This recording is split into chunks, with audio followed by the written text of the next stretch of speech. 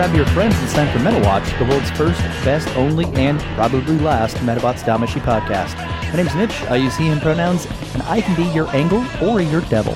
Joining me as always, they've danced with the devil in the pale moonlight, Colin. Hi, my name is Colin. I use they, them pronouns, you know, these aren't bad episodes, but sometimes I do feel like I should see no Damashi, hear no Damashi, speak no Damashi. All right. I can see where your heart is today. That's fine. Yeah. Look, I don't know. We should. I mean, I feel like this is going to become a quasi segment. How are we feeling about Metabots Damashi right now? Because I don't think it's. I thought last week's episodes were really bad. This week's episodes were not. They're not that bad, but I did find myself really bored from time to time. Honestly, on my check-in, I'm liking Damashi more and more. Now, I'm not going out and going, hey, it's good, you should watch it. But I don't dread this journey. It's going to be a long journey, but it's more like, I'm having a nice little walk through this show as opposed to like a nice hilly run, you know? Yeah. I'm enjoying the scenery when I get it. We get some good designs here and there, and that's really what I'm here for. Like we were just talking about this before we started recording, but I think, and you had even said, both like when we were just doing our check-in for recording time today, you were like, these are just. This is what we should expect is the normal level of quality from Metabots Damashi. Yeah, because there are legitimate, there are pops in these episodes. There are really cool moments. We're finally out of the era of really bad Kilobot design. All of the new Metabots in these two episodes are sick as hell. Yeah. And honestly, seeing Unitrix again in more of a movement, I'm digging Unitrix more and more. Yeah, Unitrix and Aerox, what the fuck is his name? Excise in the sub. The other kitty. Yeah, they really go kitty mode this episode. All about them Zoids, baby. Yeah. Yeah, we finally get a little bit of extra animation in the action modes where, fucking Metabee goes into car mode, revs up, and you see, his front wheels, shake in, a really cool way. Yeah. But at the same time, just Cam and Zero are really fucking boring. And, we are lucky to get the Monkey Boy in the next episode in Erika's Secret Garden. But, I think I'm ready to really say that, the thing that would markedly improve this show is just if we had more interesting supporting cast. Because everybody's just real boring now. Yeah. So I'm sure we're all familiar with the term Flanderization. I'm not going to define it. But Icky is more one note than ever. Erika, still one or two notes. Metabee, all right. Zero's just, hey, I'm a shitty kid who doesn't talk much, and then I'm a other shitty kid in a cloak that doesn't talk much. Everyone's just so one note and bland anymore. And then we don't get the goofiness that, Metabots was known for, that we fell in love with. So we're getting a lot of, like I said last episode, I've been really feeling about Damashi is, they got, this feels like the bare bones cartoon, and then they just didn't go back and punch it up. They didn't go back and punch up the animation. They didn't go back and punch up any of the comedy or any of the anything. And you know what? If what we're going to do is strap in for a mediocre cartoon, that is better than what I thought 5 episodes ago, where we're going to strap in for a bad cartoon, and then some episodes might be okay. I'll take what I got. I'm okay. Yeah, I just keep, because it's not it's a problem of it's not it's massively slowed down or sped up from Metabots. An episode of Metabots and an episode of Metabots Damashi cover about the same amount of plot, the same amount of stuff is happening, and it's just really hard to put my finger down on exactly what's not there. And I think you're right. It's just that this stuff needs a little bit more time in the oven so that they could have like a moment where Metabee just gets to deliver a really good line that's well written that like is key to what the episode is about or something, or you know, just a little bit more time with characters doing stuff instead of like things that are setting up stakes in action that don't actually really need to be there. But like, I don't know. Yeah. Instead of talking about fondly back to season 1 and 2, the last series, correct? Instead of talking about things that, you know, we're maybe lukewarm on, let's talk about a pretty good horror episode. Like, this is a pretty good horror. Yeah, the best Metabots has done for horror, and we just had one 2 episodes ago. I wouldn't even necessarily call it a horror episode. It feels more like just like an action movie that's like a real underdog action movie. Like this feels like the Terminator 2 to Terminator, or the Aliens to Alien, as like I feel like it's more of a thriller than a horror, but like, yeah, like, you know, there is legitimately like I can't believe that they made it out of this episode alive, honestly. Yeah. There's some music stings in the sub that, like, I feel they're trying to bring, like, yeah, definitely the action and thriller, but I think they are trying to like actual horror to us, like being horrified at this unstoppable, unkillable monster, which is what it is. Yeah. And I think that's the vibe they were trying to get. And again, in the sub, I feel it comes across pretty well. In the dub, all right, I'll concede there. But the episode's name is Rage Red Devil. In English, it's Red Runaway. Yeah, no. Listen, this is coming out in the US in what, 2002, something like that. So like, the whole Gundam Wing comes to the US and Walmart boycotts the models until they change the name of Death Scythe Hell has hit the localization scene, so they cannot just call it the Red Devil, probably. Well, that's not its name. That's the best part. That's just the nickname they give it. Yeah. Also, we have like new animation in the English OP.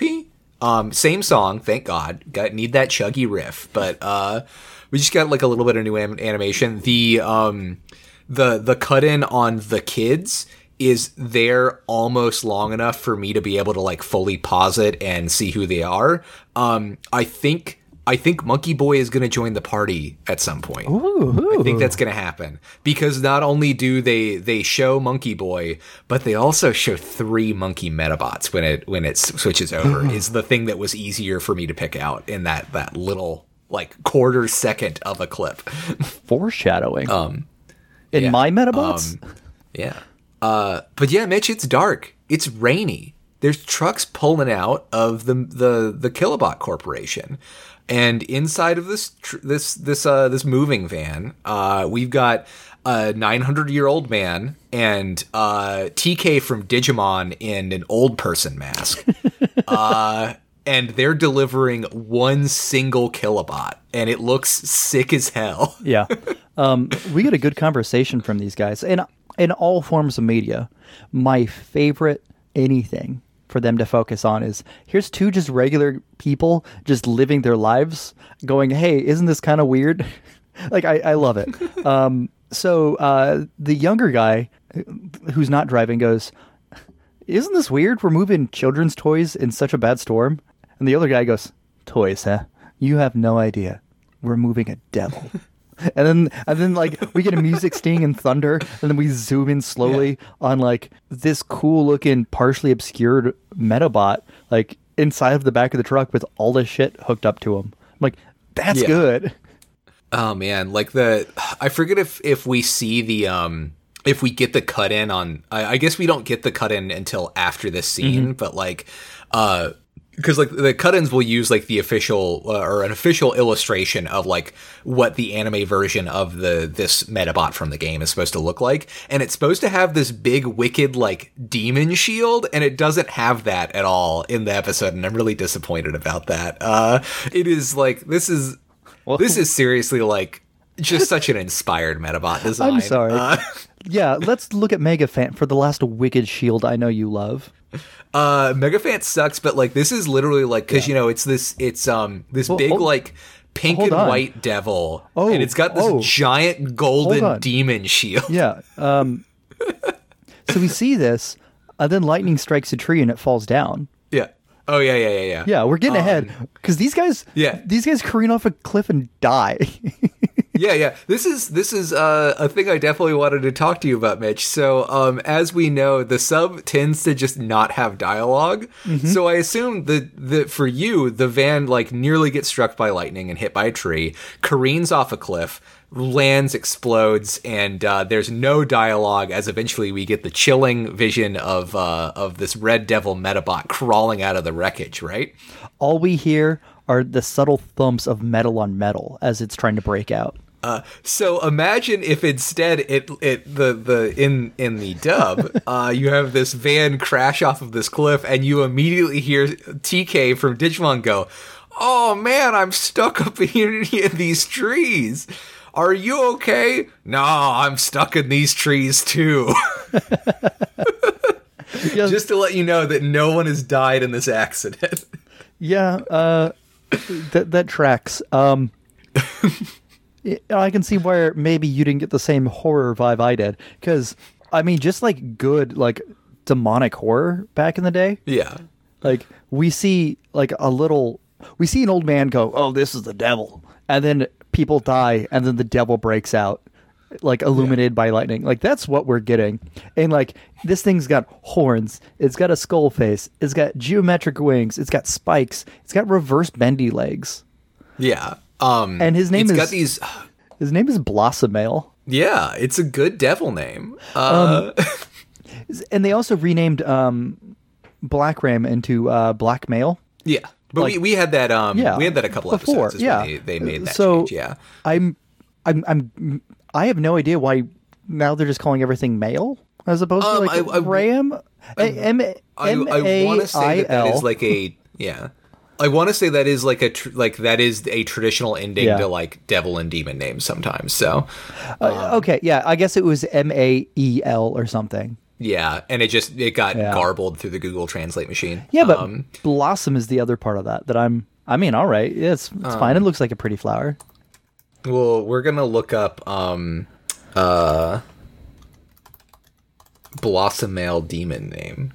Well, first we're gonna look up the Metabot name, so I make sure I'm spelling it right. Oh yeah, no, I got its name. Don't worry, because how do you spell it? How do you spell it again?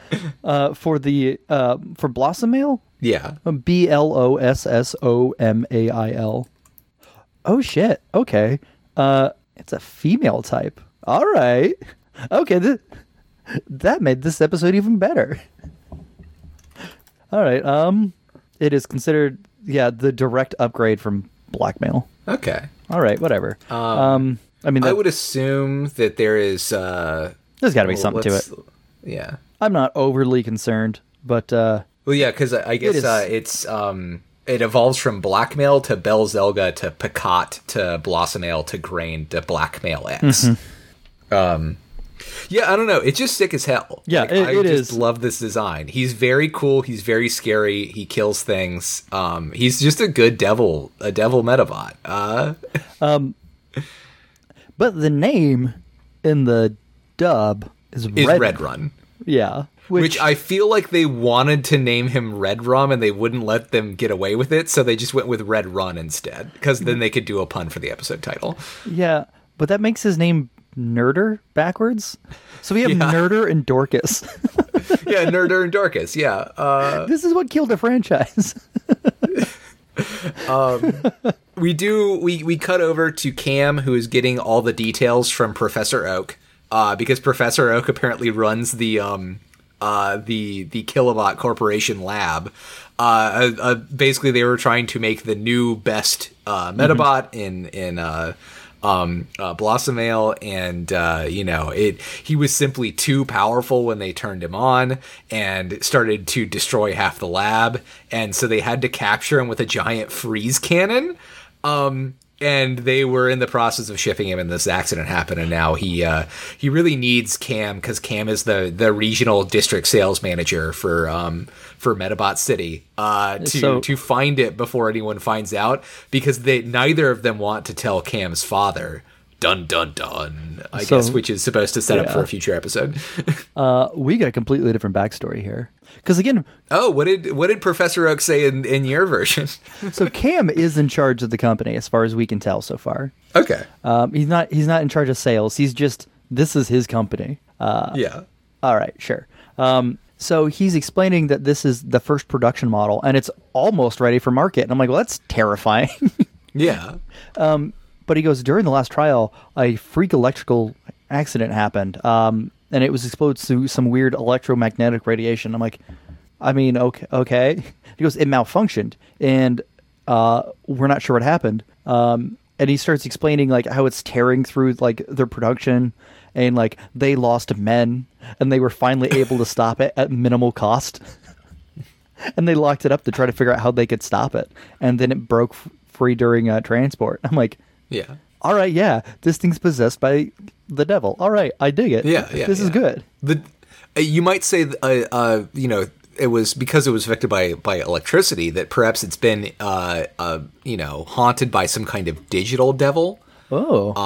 That as we see Blossomale return, we might dub those sets of episodes some kind of digital devil saga. I mean, it's already a digital devil, being a robot. Yeah. But yeah, Like so good. Blossomale's just out there wrecking shit, though. Here's the thing. Yeah. So I'm automatically going, hold on. So it's being it's being built and then put through the ringer by these scientists. As far as it knows, it was born and then born into torture, so it broke free. All right. Yeah. I like it. Yeah. And then we see it, and we got the explanation. We fear. Blossomale was designed to attack anything it believes it's an enemy, and we fear that it believes everything in its enemy. I'm like, all right, yeah, cool. So Yeah. we see it All in of town. Christendom. Yeah, I agree. So we see it in town, and it's sizing everything up. Yeah. And like for the first several, like up until one bit at the end of the the entire episode, I was like, hey, maybe this devil's not so bad.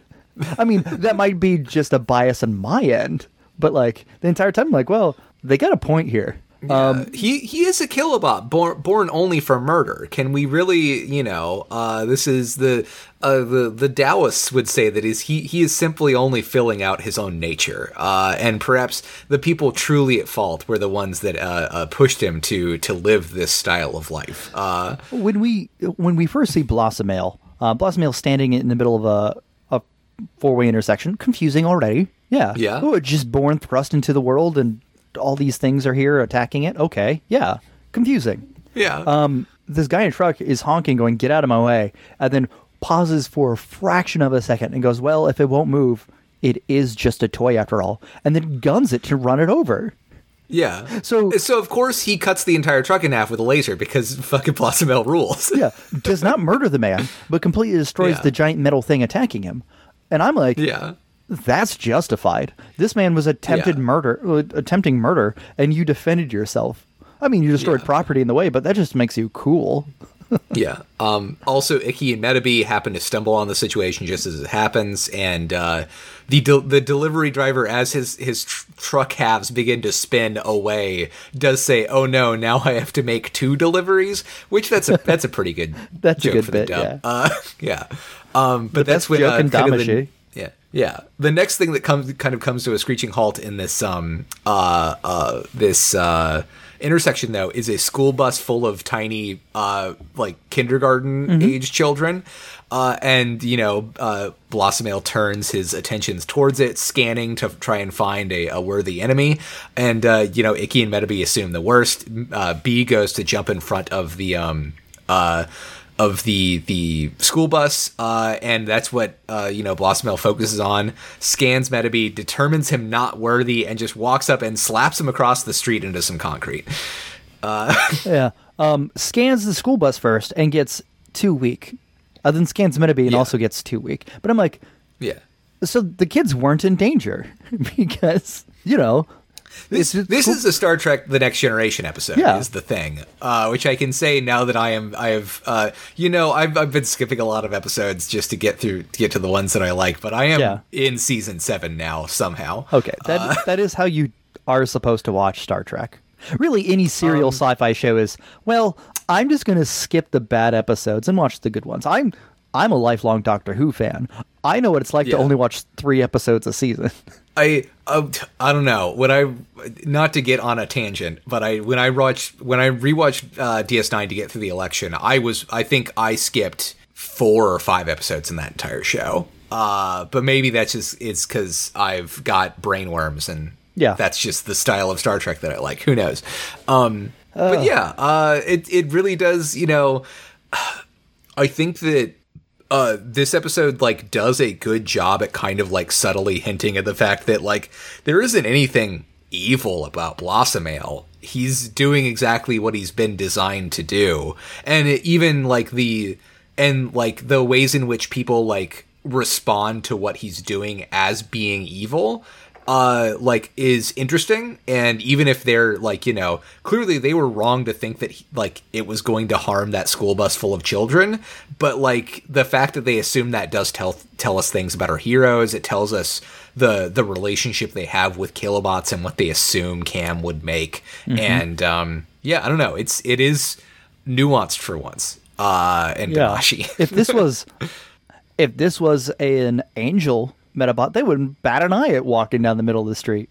But no, it shows up with horns. No. An angel Metabot would simply melt the school bus full of children, and everyone would be, oh, they've gone to heaven now. Yeah, absolutely. No, we actually do touch on we don't dive into like the nature versus nurture of evil and all that stuff, but we do subtly brush past it in the dark later on, and I'm like, if this is as good as it's going to get, I'd rather think it than almost just works better that way. I feel like the fact that it is explicitly subtext, I kind of actually like about this episode. Between that and then again the subtle horror vibes, this entire episode reads more to me like, hey, here's an unstoppable thing. It's not so much evil as much as it is destructive and unable to be destroyed itself, and that is what we fear. And I'm like, yeah, that's good.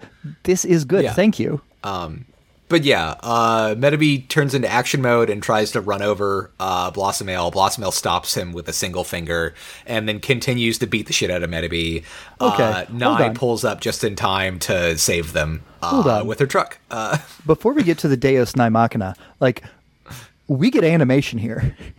I don't know if I would say that. No, we get an actual transformation sequence. It's not a long one. It's a very short one. But this is the only transformation sequence we've gotten for the action mode, the reckless mode, so far this series. Yeah. And oh man, it is a step up in animation for this reckless mode. I'm not saying it is anything to make a podcast about, but it is a step up. Yeah, we are like I said at the start of the episode, we are seeing like a little bit more, it isn't just a stock still like Metabee car shape. They're like, they're giving a little bit more character. We are getting a little bit of a more transformation sequence. We are going to get some things that are certainly transformation sequences by the end of this episode. We'll get to our opinions on them. I feel like we're going to be on opposite ends of this one again, but we'll see. I bet. I am glad that you got them. I know that you've been craving them. I'm glad they're there for you. Yeah, but I don't think that this is, I don't think that this fight specifically is remotely like the thing that we were used to in Metabots, but we are going to get some good fights. We get a lot of fights this episode in classic Metabots fashion, and I think like I said, they're finally understanding that like we don't have to use the same budget for every single fight in this episode. We can pick one fight to use the good animation budget for, and then like cut corners on the rest because we'll get there. Look, when your fights only last 3 seconds, you can put a little effort in there. It's fine. You have to go the whole ass. You can just ass it a little bit. And that's fine. Yeah. But yeah, back at Nye's place, they're fixing up B. Rika and Brass show up to tell them that, Red Run / Blossom Ale is out here, like, on a murder rampage. Which, again, I like, this did really annoy me. Like, Rika should already know that they know from the reporting. Like, it is like dumb to think that she, like, to kind of play it off as like irony. Oh, she came to tell them and they already know. Ha ha ha. Like, so, yeah. Something worse happened when Rika shows up. Like the bad part of these 2 episodes. Yeah. So Brass calls him Mr. Metabee. I don't like that. So between this and the weird like quasi romance during like the historical flashbacks, like this feels bad. Yeah, like I can't imagine Brass calling anyone Mister. Especially since like Metabee is technically older. It also just feels like a betrayal of like the they really feel like they should be peers. There doesn't feel like there should be difference or like separation between them. They were peers last series, and this series, yeah. I complained about it last time. Like I'm glad Brass is reading manga now. Like that's cute, but like I don't like what else they've done with her. Because now every time anytime she's not actively moving while she's talking, she's just in this like cutesy like little girl pose with like her hand keeping her skirt down and like looking around at everybody. And I'm like, I don't like this. Before Brass was a strong, intelligent Metabot that just happened to look like, a Sailor Scout or something. And now, like, that's what she is. She's just a little girl sailor uniform. Like, that's all she is. And, like, that's worrying. Because we all know it's not good. We all knew Metabots isn't great with gender at all. And like Brass was well respected for the most part in Metabots. And Damashi, she ain't got no respect. And that's sad. That's really bothersome. Yeah.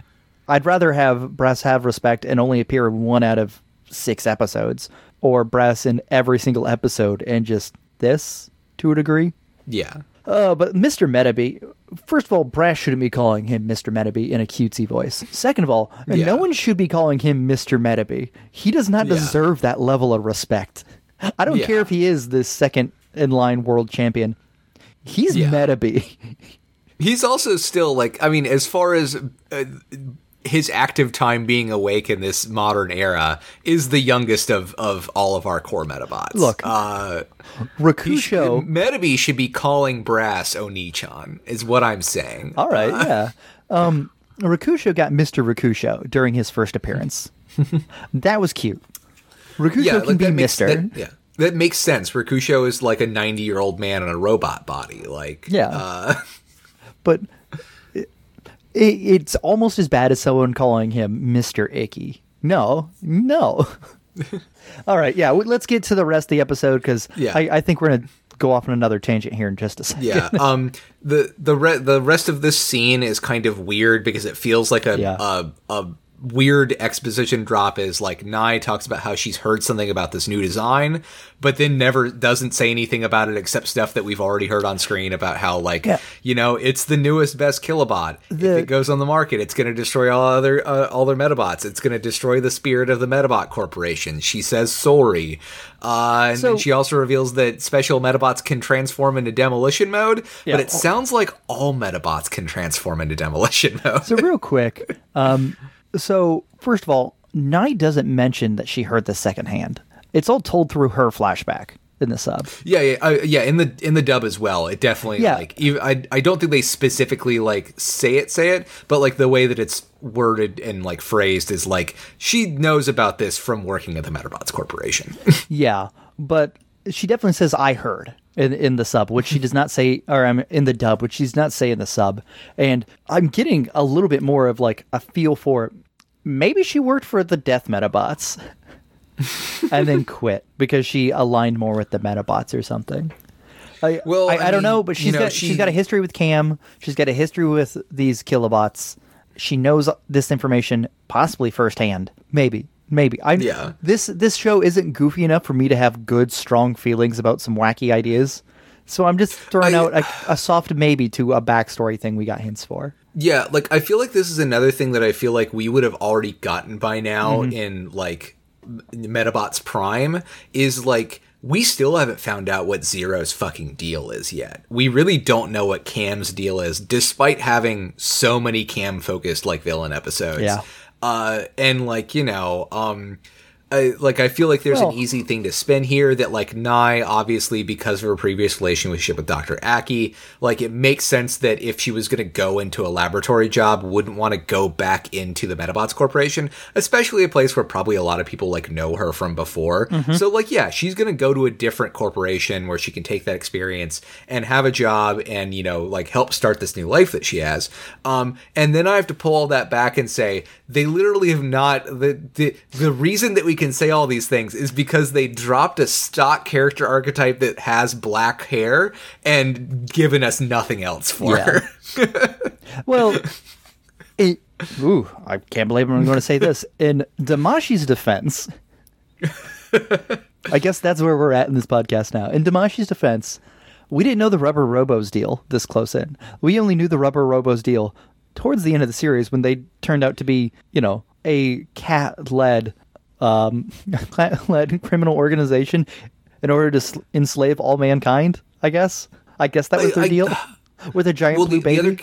The other comparable thing is, like, we would get a Rubber Robo episode, like a Rubber Robo focused episode, like every 3 or 4 episodes? Yeah. Whereas we've been lucky to get, we've been lucky to get one single episode that did not focus directly on Cam and the Kilobots Corporation so far. We are firmly into the territory where the Rubber Robos are revealing their secret identities to Ikki as a part of the tournament arc kind of thing. So, like, I think that just they're being a little too coy with their secrets. And like, really, like, you know, we got 52 episodes. Like, yeah, well, I mean, but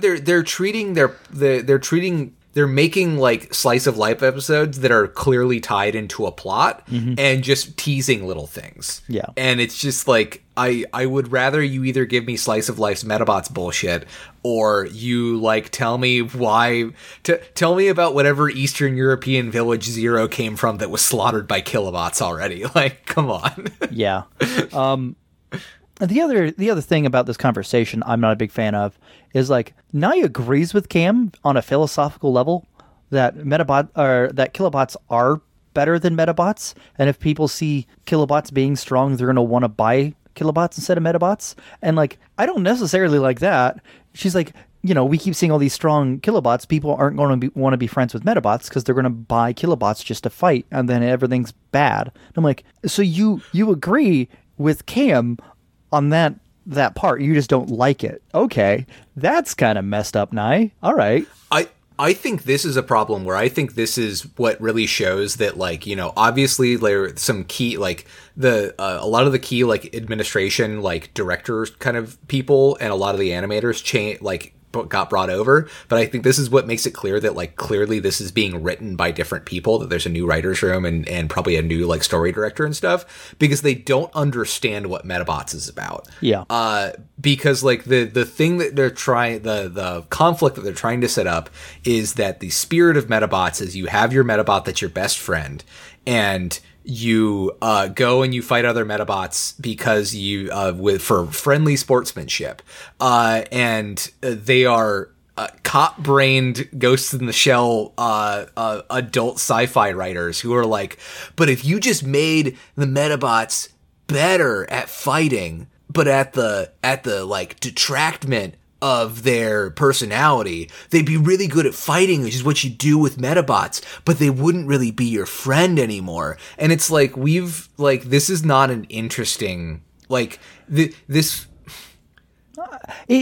are interesting things that you can do with this, but the way they're doing it with Damashi is, like, so, like, unsubtle and without any kind of nuance that, like, like we had all of these plot lines in original Metabots, but it was with stuff like, well, sometimes Koji treats Simodon kind of bad, or Victor's an asshole, and like, you know, kind of these debates about whether or not Metabots are your friends or not, but still it's about battling. Yeah. And we get to Damashi, and it's like, you know, we hear like, you know, oh, like, yeah, like when we get into these situations where like Nai's like, Ikki and Metabee, you can't go fight, and Ikki and Metabee are like, but we have to stand up and protect people. Like, that makes sense, but it doesn't make sense in the context of Metabee and Ikki think that being friends is more important than fighting, or that like, and like there's just like, it seems like there's this huge disconnect from like all of these different things they're trying to connect to give this like a core kind of like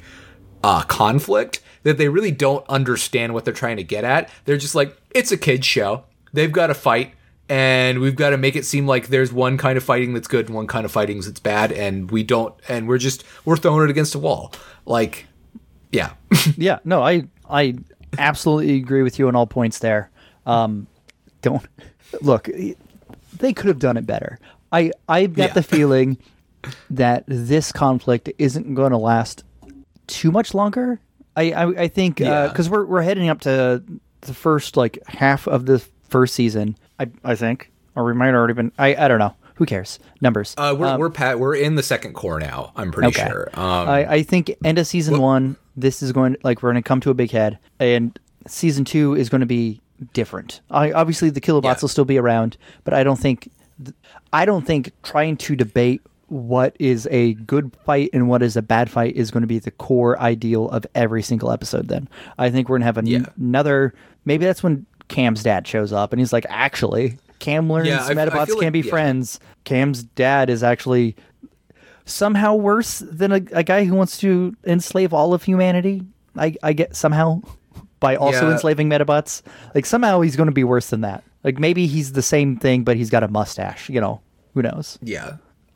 So I know we talked about this a lot in the first couple of seasons, but I'm again looking at the list of episodes, knowing that none of these are shuffled because Disney XD or whatever thing this aired on instead of Fox was like, we're not shuffling the episodes. That is ludicrous. Why would you ever do that?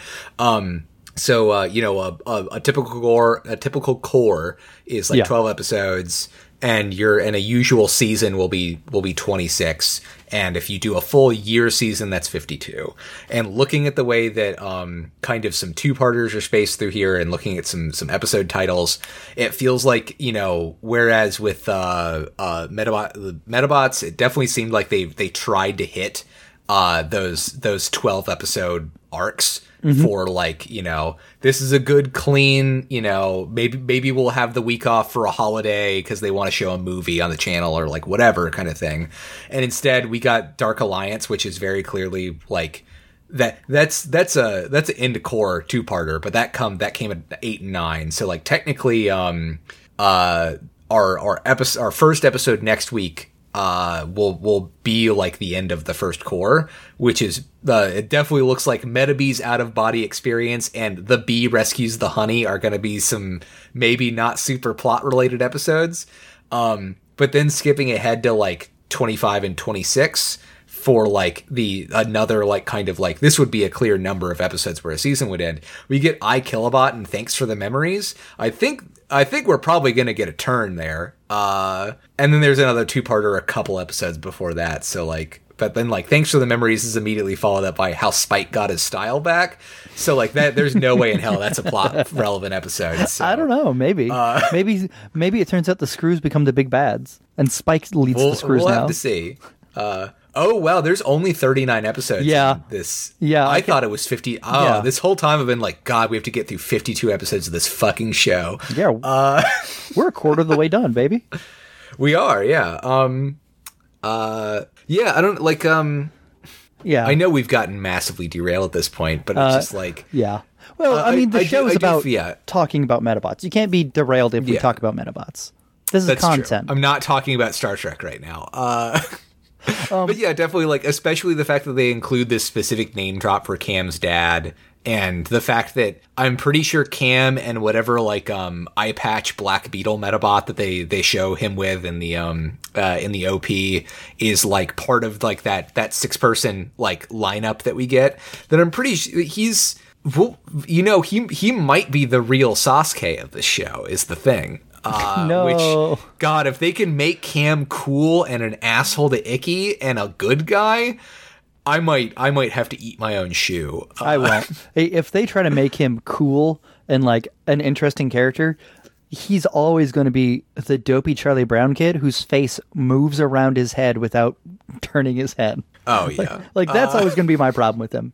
Also, well, that's why they need to get him a mask. They need to get him a fucking Phantom Thief retort mask, so we never have to look at his face again. Yeah, look, we know Metabots can do a show with a character who doesn't move their face at all. Like, yeah, they did multiple characters. They did the Phantom Thief retort. They did the Space Metafighter X and Space Metafighter X and Space Metafighter X and Space Metafighter X, like all last series. So we know people can be good and also not move their face. It just Cam isn't. Yeah. I really, the episode I really got to get you. I really have to get you to listen to the subs version of Cam's voice, especially this episode. Yeah. So get it back to this episode.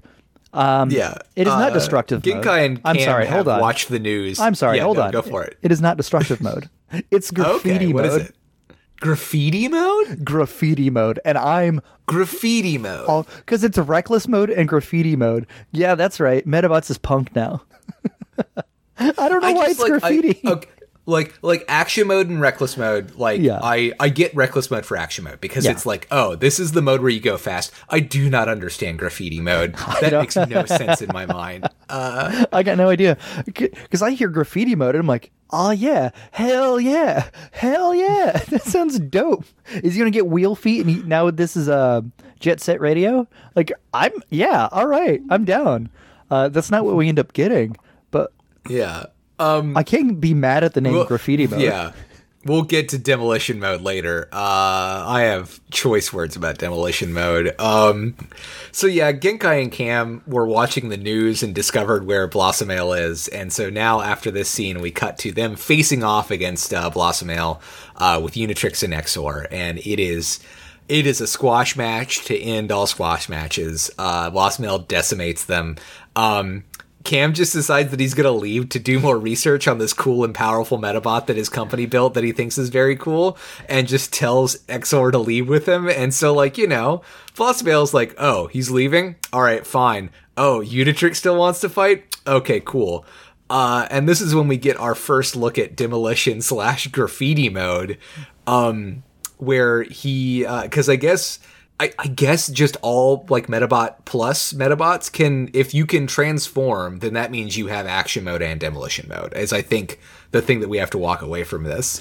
There really is nothing special about Metabee. When Metabee activates his later, he does have to transfer. He does have new parts. You're right. Yeah. I think the wording in the dub that special Metabots can is probably just misleading.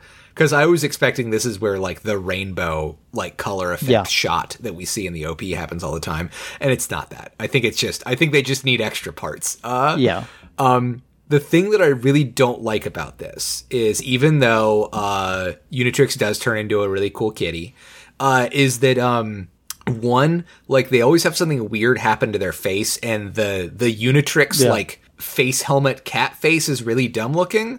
And then the other thing I don't like about this is that all of these transformations, they do involve some like rudimentary mechanical shifting around that we do get to see, but it also involves a lot of just beaming new parts onto them, which I think is just really lazy and bad looking and defeats the purpose of like a transformation mode. hey, you're again, I'm a Transformers fan. I'm a Transformers toy fan originally. Like I understand, hey, parts forming, like all this other stuff. No, I don't like it. I like kibble. I like when transformation parts are just dangling off for no reason. Like Blossomale has like extra feety parts and extra like claws just bent up on its back.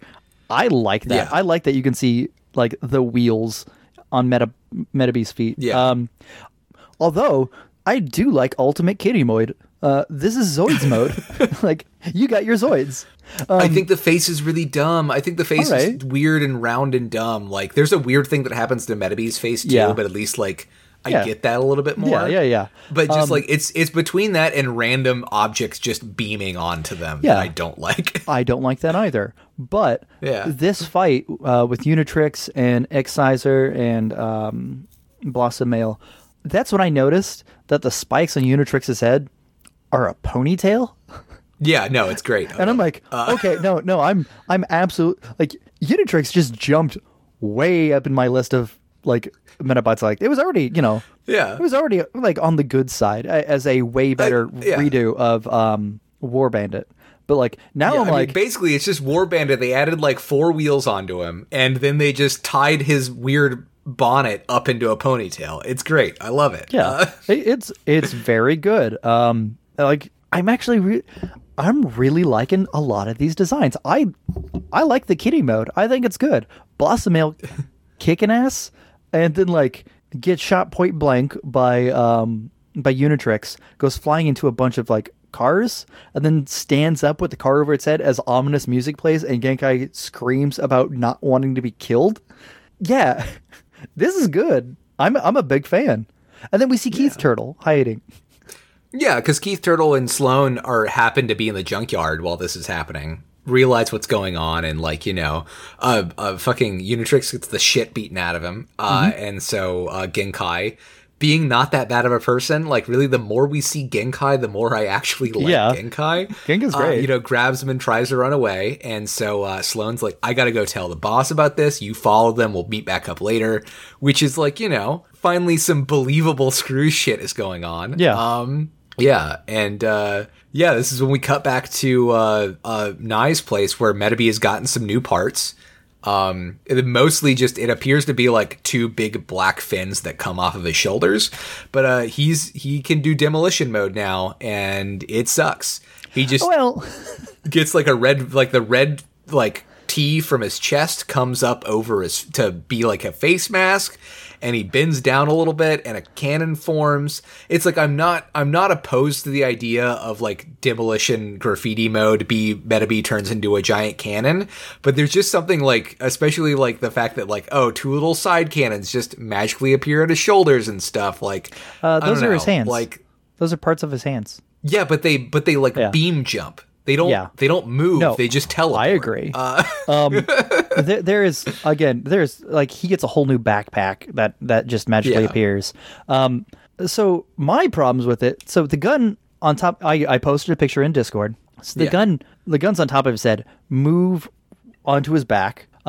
His head moves down, like facing the ground, and you don't see the face mask. So his face mask pops onto his head and then hides underneath another piece of yellow metal. So he doesn't need a face mask.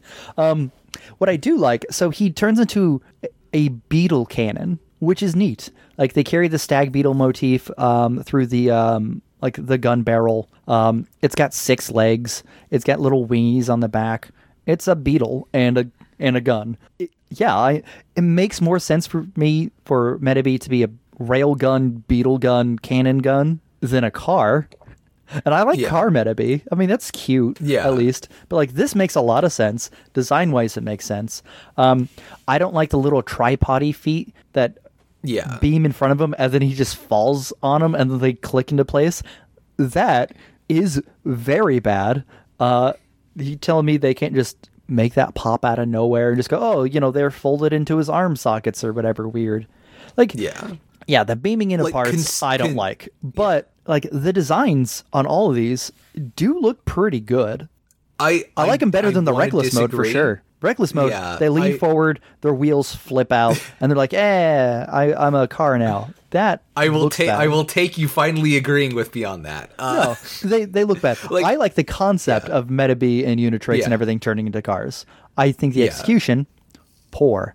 This, I think the concept is fine, and the execution is better, minus the parts teleportation. I think the concept is really, really good. I agree that, like, you know, Metabee's a shooting bee. Metabee's a shooting Metabot. Him turning into a cannon is a cool idea. Yeah. I still think that this actual design is fucking garbage. Well. And I feel like for something that is going to be largely stationary when we see it, they could have done something that looked a little bit better.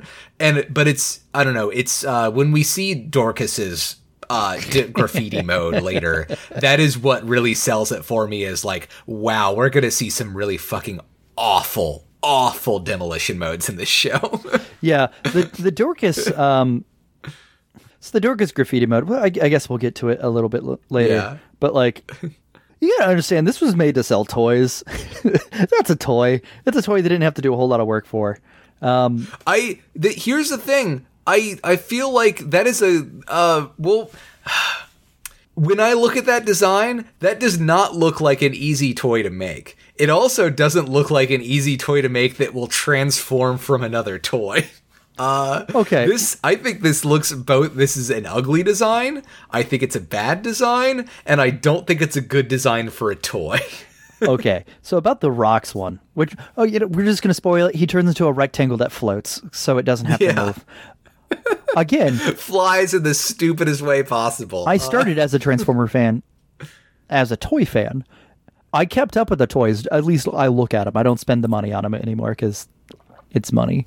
But do you know how many Transformers anymore just turn into rectangles that float now? Almost all of them. Because now, like, all the ones that turn into, like, real-world guns, they're not allowed to turn into guns anymore. Like, Soundwave, a lot of times he's not allowed to turn into a cassette player anymore because kids don't know what those are. So all the new toys they market to, like, the new kids and the new lines, they just turn it into a random spaceship mode, which is them just crumpling into, like, a weird rectangle with, like, some, like, added parts. Like, oh, it's a spaceship. And then you turn that into what you actually want it to look like as an adult collector. But, like, its real world application is like, oh, it's a fucked up rectangle. And and that's just kind of what it looks like. This is I feel like a big part of that is the Michael Bay movies made Transformers that were that theoretically had zero waste on parts, but were impossible to make as toys. And the IDW comics, like, moved away from the idea that they had to represent, like, real world vehicles in a way that made sense in the IDW comics. But then you're kind of left with, we don't really have a popular children's television show for Transformers right now. So it's kind of like, what the fuck are you going to do with the toys for them? They're just in an impossible space until they have another smash hit like Transformers cartoon. Yeah, there's never been a smash hit. I mean, there's been at least one Transformers cartoon on the air since, like, 1986. Yeah. Maybe not always here in America, but, like, it's always been still pretty popular. This is a Metabots podcast. This is not Sound.Wave. That podcast ended a long time ago. He turns into a beetle gun, man. And when he talks, the little barrel bounces up and down with his words. That's cute. True, yeah. He's a little knockoff Tachikoma. That's what he is. The problem is that his transformation takes 7.5 seconds, which is too slow. Nye's like, you were going to get murdered in the fucking street. Blossomvale does not live by magical girl rules where you get to do your transformation sequence. Yeah. He will murder you before you can. and fair enough, yeah. Also, why does it take 7 seconds? If he can teleport parts in like half a second, and he's just falling over and switching his arms around, why does it take 7 seconds? Well, this was his first try. He's got to learn how to speed it up. Yeah. Well, it's kind of like when when you're like, doing like a hobby project or something, and you're being really careful at first because you don't know how to slot things in all correctly yet, or it's the first time that you're trying to, like, you're going to flip a burger, and it's the first time you flipped a burger on this round of grilling or whatever, and it's like, oh, I got to make sure I don't break the meat. But by the time you get to that, like, 8th or 9th or 10th burger, it's like, oh, nope, flipping it, no problem. It's going in there. I'm not even looking at the grill at this point. You're not just automatically created everything first try? Wow. I'm learning a lot. Okay. Mitch, I am frequently, because I actively develop my skills and because I'm not constantly doing them, sometimes a skill that I am actually really good at, when I first try to do it again, not great at it, and it takes a couple of tries to get to my full skill level.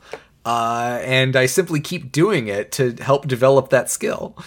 I to each their own. I just make sure I'm good the first time around, and then I don't have to worry about not being good. So if you tried to transform into graffiti mode and it took you 7.5 seconds, you would simply never go into graffiti mode ever again, is what you're saying. I simply wouldn't have it take 7.5 seconds. Look, okay, I'm sorry, Colin. This is my first podcast, and we're knocking it out of the park. Like, I'm just great at everything first time. I'm sorry. Oh, really? Really? We're not done with the first episode, and we're an hour into recording. Yeah, but it's been a good hour. It has been. It's been a much better first hour than last time's first hour. Yeah. I can tell you that. Zero, or we cut over to Zero overhearing the Screws talking about Blossomale and going to like corner him.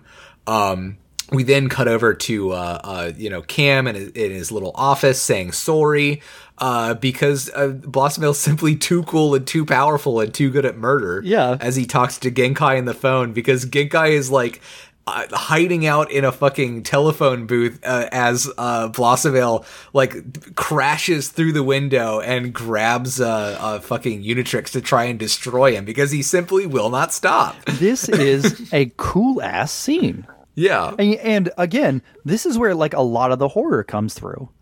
So Cam is frantically, or not Cam, Genkai is frantically calling on the phone, trapped in a phone booth. He's like, I need help. We're going to get murdered. I, a human being, am also going to get murdered.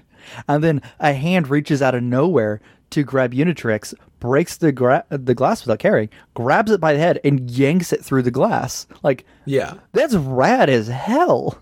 Yeah. And, we do, I know that this is an animated show, so it doesn't have sets, but I do appreciate that we return to the bowling alley again. Like it does, like, I hate to say it, but some of the best characterization and continuity in the show is centered on Genkai. Genkai's a great character. Because, like, Genkai escapes into his hangout of the abandoned bowling alley, and general, sports complex that I guess that this is, with Unitrix, and manages to trap Blossomale in an Asahi beer vending machine. This scene is cool. Again, like, Blossomale, one throw, tosses, it's standing there just wailing on a mostly non-responsive Unitrix, and then throws it into this machine, dents the machine, kills Unitrix, and then goes to charge to keep attacking the dead body. Like, that's terrifying.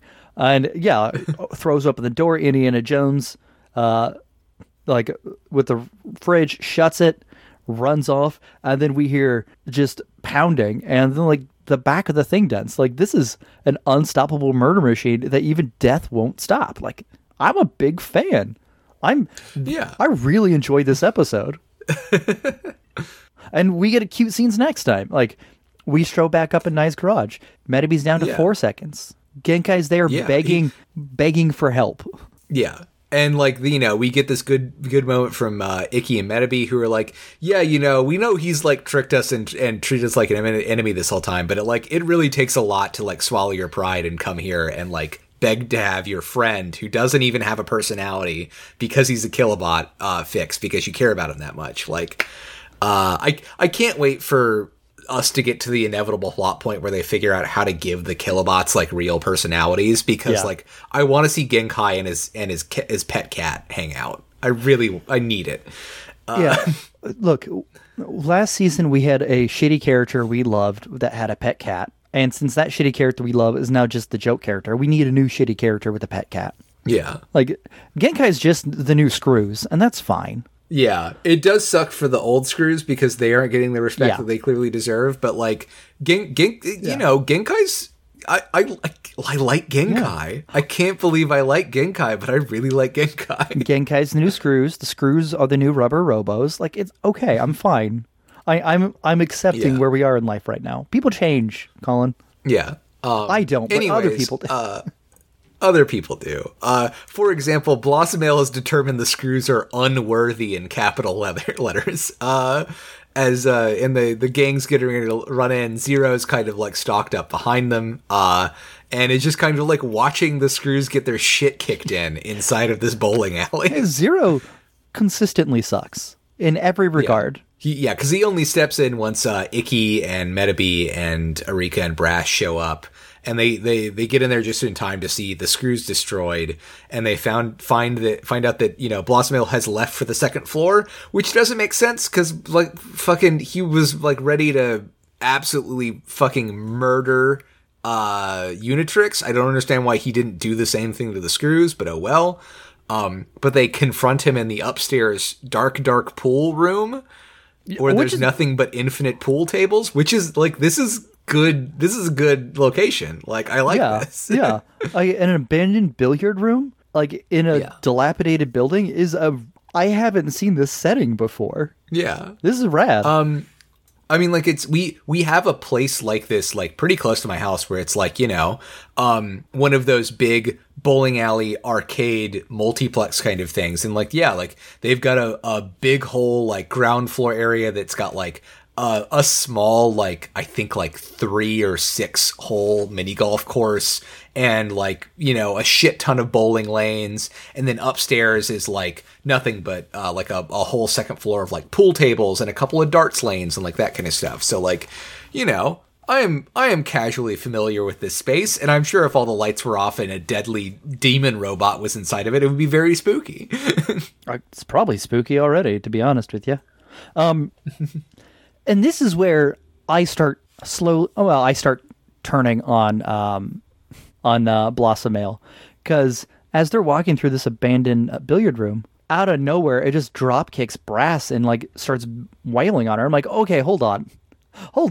Like, I was fine with your motivations for everything else. It was mostly self-defense and then attacking and targeting, you know, the big bullies. Okay, yeah, fine, sure. Brass never has and never will do anything wrong.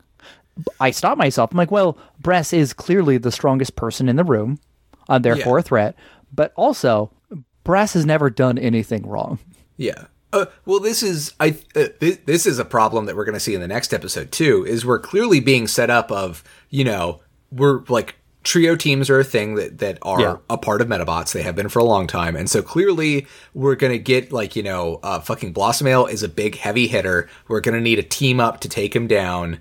And so obviously it's going to be a 3-person. It's going to be a 3-on-1 match, and just Brass is immediately taken out of the picture. Mm-hmm. And then next episode, we're basically set up for what we think is going to be a 3-on-3 match. And no, Brass is just treated as useless and not even going to do anything. And I feel like, you know, this is just awful and bad, and I don't like it.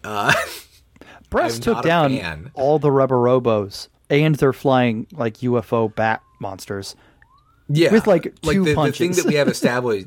Yeah, like, you know, the thing that we kind of like have established is like Brass is also a really good shooting Metabot, but unlike the kind of like spray and pray or like big kind of area effect stuff that B does, like she's a really good sniper. She's a really good like one hit KO kind of thing.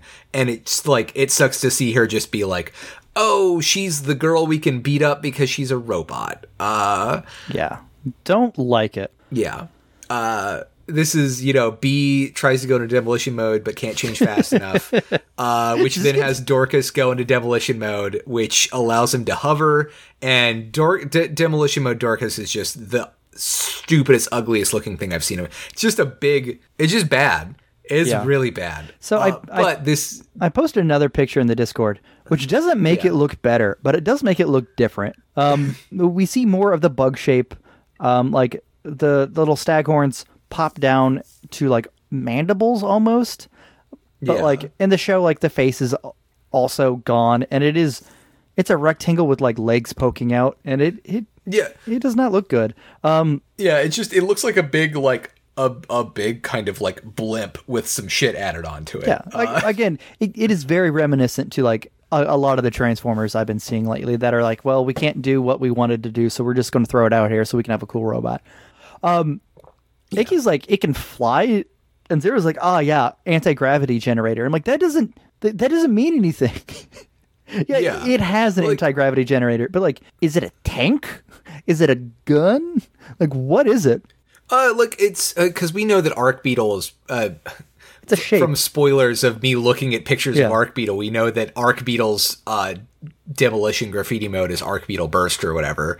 That is also like it turns into a flying thing. So Yeah. I think this is just like I feel like as far as the archetypes of transformations that we're gonna see right now, we can depend on Kitty Cat, Cannon, Flying Blimp.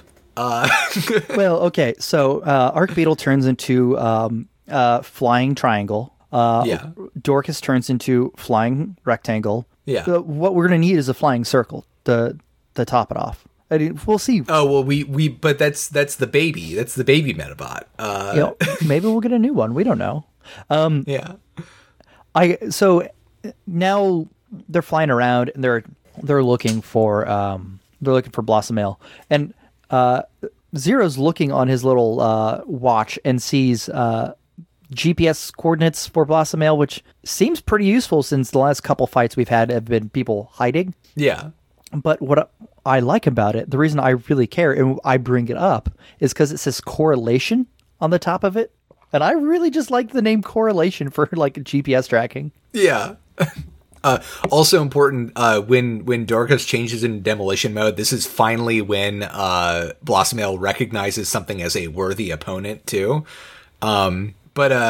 Yeah, they're just kind of like they're darting around here, and like Blossomail pretty much immediately shoots Dorcas down. But that makes Zero realize what Blossomail's weakness is going to be. Has Dorcas change back into robot mode and grab them from behind so that B can switch into demolition mode and shoot him with a big cannon and vaporize the floor and kill fucking Dorcas and do no damage to Blossomail. Yeah. But this is how Goku dies, if you remember. Yeah, no, I literally have dead Goku.wave written as in the notes right here. Like this is just the Raditz fight. Yeah. Like, I mean, so Metabee's attack is the special beam cannon. Like, yeah. But do you know what it's called? Metabee's attack? No, I heard in the dub. I think it literally was just called the special beam cannon. The Meta Splayer. Okay. MEDA, not META, and that is a crucial difference in Metabots that I get wrong almost every time. Everybody does. I think I'm the only person that gets it right every time. Yeah, I mentioned it on Twitter, but like every time I write my notes, I get Metabee and Metabots. Metabots I usually get right, but Metabee I always spell with a D. Yeah. Why not? But the fucked up thing is going earlier when I said it was like messed up that Nai supports, like agrees with Cam's philosophy that like the stronger robots will dominate like what people buy, and that feels gross to me. Nai shows up, weird, but Nai shows up and goes, "You have to kill them both. I'll fix rocks for free if I need to." And I'm like, that feels weird, Nai. This feels weird. Yeah. I feel like it's the acknowledgement that like, you know, this is the greater evil, like he's willing to make the sacrifice, and it's a sacrifice that is gonna wreck his parts and not actually kill his, like, destroy his metal. Yeah. Because, you know, even though demolition graffiti mode is certainly more powerful than any way that a Metabot could be, it isn't as destructive as a Kilobot is or something. Like, this is just, I mean, this is really pointing at the thing that I was talking about earlier where, like, the writers have an idea and they have not done the work to make it actually make sense in the Absolutely. show. They want to get to a certain thing where like the Metabots are weaker than the Kilobots, but they're fighting and they end up being stronger because they have more attachments and like that kind of thing. But like it's just they're not doing enough to get us there without it just being like, we turned Metabee into a big gun, but it's not so big a gun that it's a big a gun as a Kilobot would have. So my big problem with Metabots Damashi is we're focusing on how Kilobots are bad. They aren't. There's nothing wrong with a Kilobot. I mean, it doesn't have a personality, like, and that is sad. A lot of Metabots also don't have a personality, we have to remember. Yeah. But like, what's wrong with the Kilobot isn't who they are. It's how they fight. And like we keep losing like the sight of that. Yeah. Especially like we get into it next episode a little bit too, but like we lose the sight of it's the fact that they are fighting wrong. They're playing the game wrong. Rather than they're just built different. Because this comes across a lot as, hey, we have a monopoly over this type of toy, and here comes a competitor, and they don't do it right. And like that's coming across here and there as like, well, they don't fight like we Metabots fight, so like therefore they're bad. No, they're bad because like they murder. Murder is bad. But like you don't focus on the murder anymore. Murder is not that big of a deal in Metabots land right now. We had one episode where the Kilobots were actually destroying metals, and that's gone. That's in the past now. It's not happening anymore. Yeah, right now it's more just like, yeah, they transfer parts in the middle of a fight. Well, you're doing that now too with graffiti mode. Yeah. Like so what are the rules that you like? It's just because they're made by a different company now, and that just seems kind of shitty. Again, and Metabots, it really speaks to how bored I am with the Damashi episodes, because it's like every single conflict comes down to, oh no, the Kilobots are fighting harder than you are. Whereas like fucking we had episodes about rescuing penguins from a zoo in Metabots. We had various crime heists. Like the conflicts were so varied and like unique to each episode. And every single fucking Damashi episode, except for the one where Icky has to deliver a fucking briefcase to his dad, are about there's a Kilobot and it's mean and it's fighting very hard and only Icky can beat it. And this is the episode. Yeah. A lot of this just boils down to, hey, Genkai is a shit and doesn't play fair. And that like that's what most of this series really is about, is Genkai is a lonely only child that is neglected by his parents. So this is the only way he can get attention is by beating other kids. He's a bully. He's a competitive player. You know, if you think that he's abusing the system, you're a scrub. I'm sorry. Yeah. If Cam is willing to give him the $45 DLC character to beat everybody with the final boss from the game, well, then maybe you should get good. Learn to cancel. Learn how to do a counter throw. Like, yeah, he's just using steroids to be better. Like, why can't you get on board with that? It would be great if there was like any other plot going. No, I agree. If we still have to keep Cam as like the main villain of every episode, like have an episode where like Cam is trying to like, I don't know, get a monopoly on like 7-Eleven like screwdrivers or something because he's trying to switch to a different screwdriver that only the Kilobots sell, and somehow that ends up in a meta fight or something. Yeah. But instead it's the same thing as just like, you know, fucking Cam looks at all Metabots row battles as being free advertising, and every episode is about how he is, you know, has made a bigger and stronger and cheatier Metabot to throw against Icky for some reason. Like, yeah, we should finish this episode real quick. Icky has Metav change into action mode and charge down there, has him run into Blossomale and like spin out, flinging Blossomale into the most hazardous, most powerful obstacle of all time, a set of bowling pins, which clearly destroys Blossomale until seconds later it punches its way up from underneath the bowling lane. None of this makes sense. It's still good though. This is still good. I am so glad the bad guy hangout is a bowling alley. Like, this is fucking great.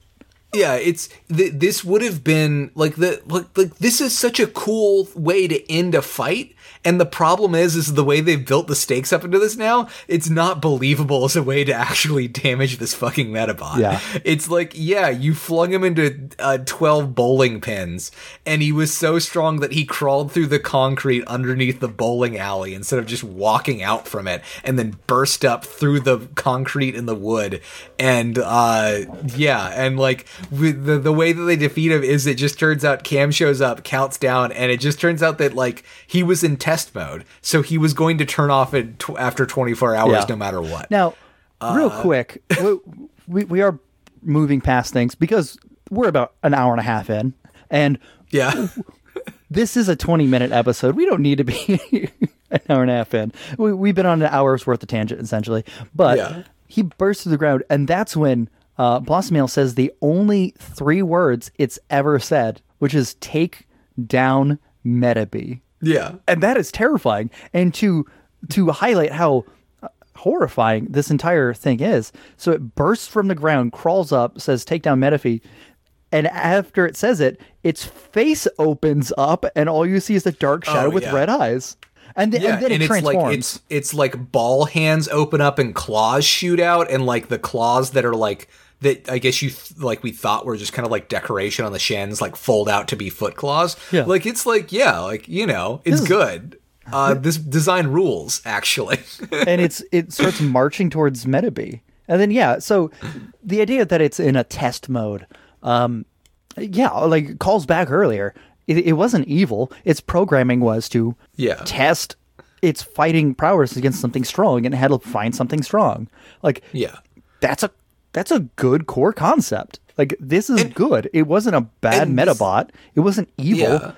Yeah. It was built to fight something strong. It was looking for something strong, and they just couldn't turn it off because of like something fritzed out. That's fine. Like, this is neat. And like conceptually, this is a really good way to make a really terrifying villain to have to face later. Like, you know, the only reason anybody survived is just like he was only going to be active for 24 hours, and we found that out at the end as like a twist. And like that's a good thing to set up for. Okay, we're gonna fight this motherfucker again, and hopefully win that time. And Nye also goes, we get the this is like, if they ever complete this Killabot and it ends up following Cam's orders, that's going to be a truly terrifying enemy. I don't know if we can win. And I'm like, that's where the stakes are.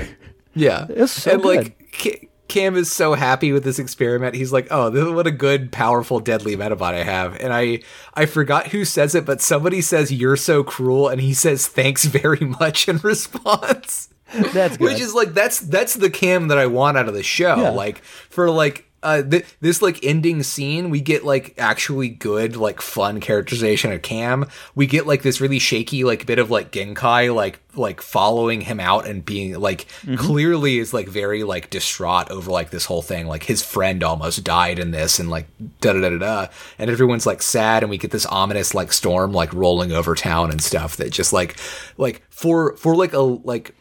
This is what I keep saying is like there are moments of these episodes that really pop for me, and then the rest of the episodes are like a fucking drag. But like, you know, the end of this episode's really fucking good. I just wish it was in a better episode of Metabots.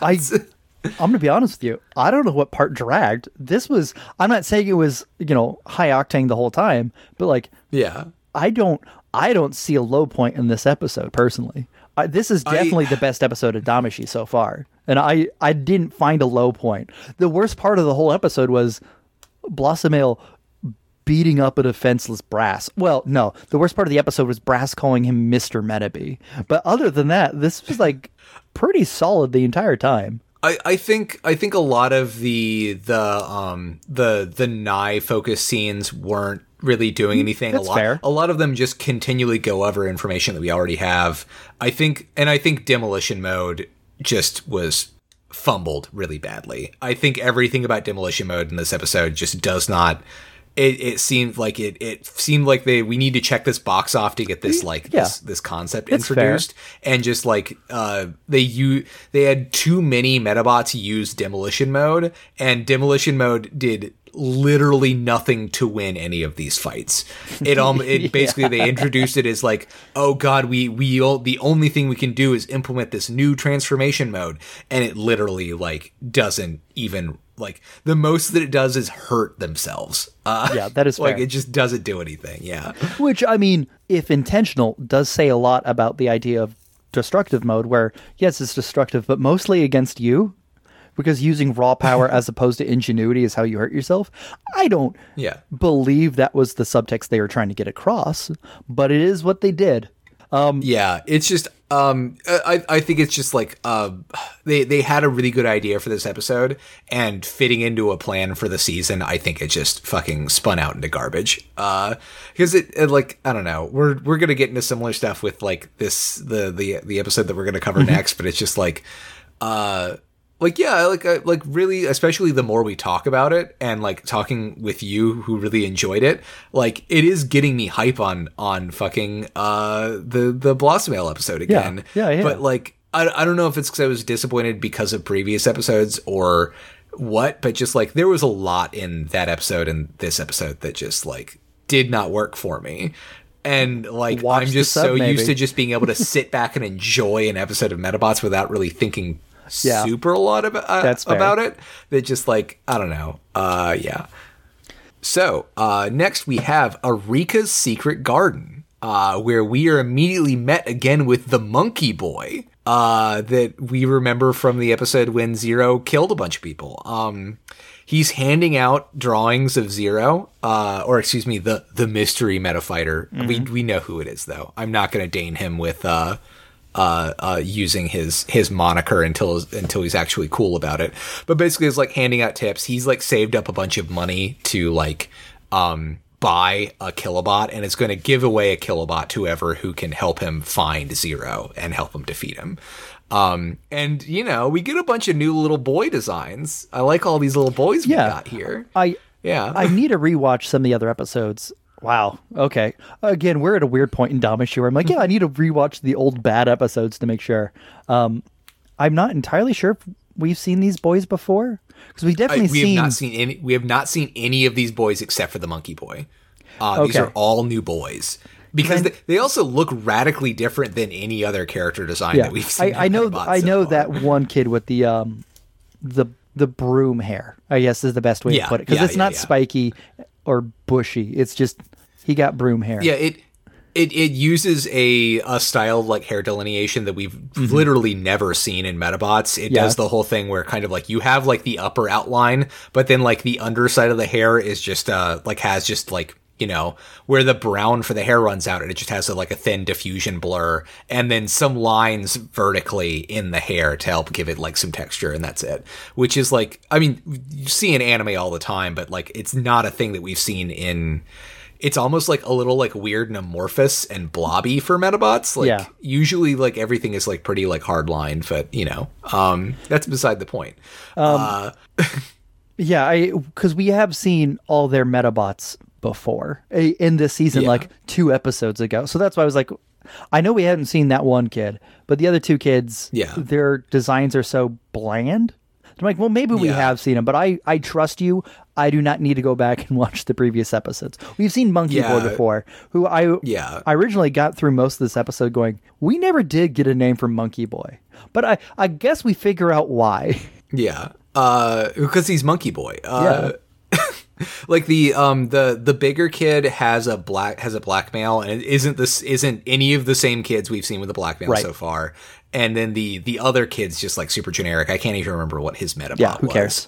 It was some kind of sword. Was he the one with Kraystar? Yeah, I guess he was the one with Kraystar. Yeah. Okay, so Ikki shows up, and I really like what Ikki says here.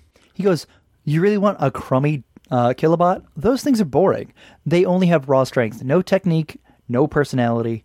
How simple do you have to be to want one?" And I'm like, all right, my guy, that's how to convince a bunch of kids that they don't want this new toy. Say, you have to be an idiot to want it because it's boring and dumb. And then the kids are like, no way, they're really cool. Fair enough. You're a child. Yeah. They're like treasure because nobody sells them. I'm like, well, okay, I guess. And then this is the problem. Is it seems like Cam's whole strategy is flooding the market with Kilobots to like take the market over, but it sounds like he's not actually selling them anywhere. Yeah. So I don't know what his business model is. Yeah. This is what happens when the president of your company's 11 to 12 years old. Yeah. He also just wants to make the most powerful Kilobot, and therefore is like, oh, well, this Kilobot already got defeated, so I'm not putting it on the market. Ikki's response to that is, tattling on a person to get something low quality is cheap and stupid. I'm like, also, Ikki, you're coming out with some good points, especially for a child, to other children. Hey, if you want a Metabot that only just punches hard, that means you're stupid. That's a good way to convince people not to do a thing. Yeah.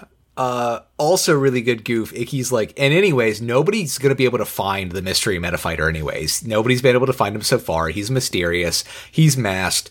It's whatever. Nobody's going to find out who he is. And like, Arika is like, yeah, you'd have just as hard a time finding him as finding where my lunch went. And Icky's like, I told you, Metabee fed your sandwich to Salty. Which is just, why would he do that? Because Salty's a good boy and hasn't gotten...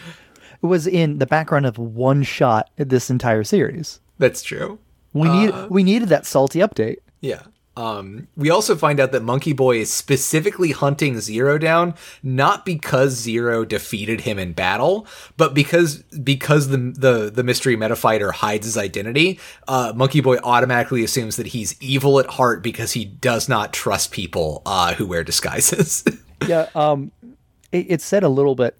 Yeah, that's what he says, and the kids are like, "Yeah, it's really weird. He keeps hiding his face, right? Like, why is he doing that?" And I'm like, "Oh, all right. What anime are these kids watching that they're like, hey, somebody wearing a mask?" Later on, they say verbatim, "Don't act cool if you don't even show your face." I'm like, no, not showing your face is cool. I thought so before a pandemic. I think so now, even more so. Yeah, you're way cooler to hide your face.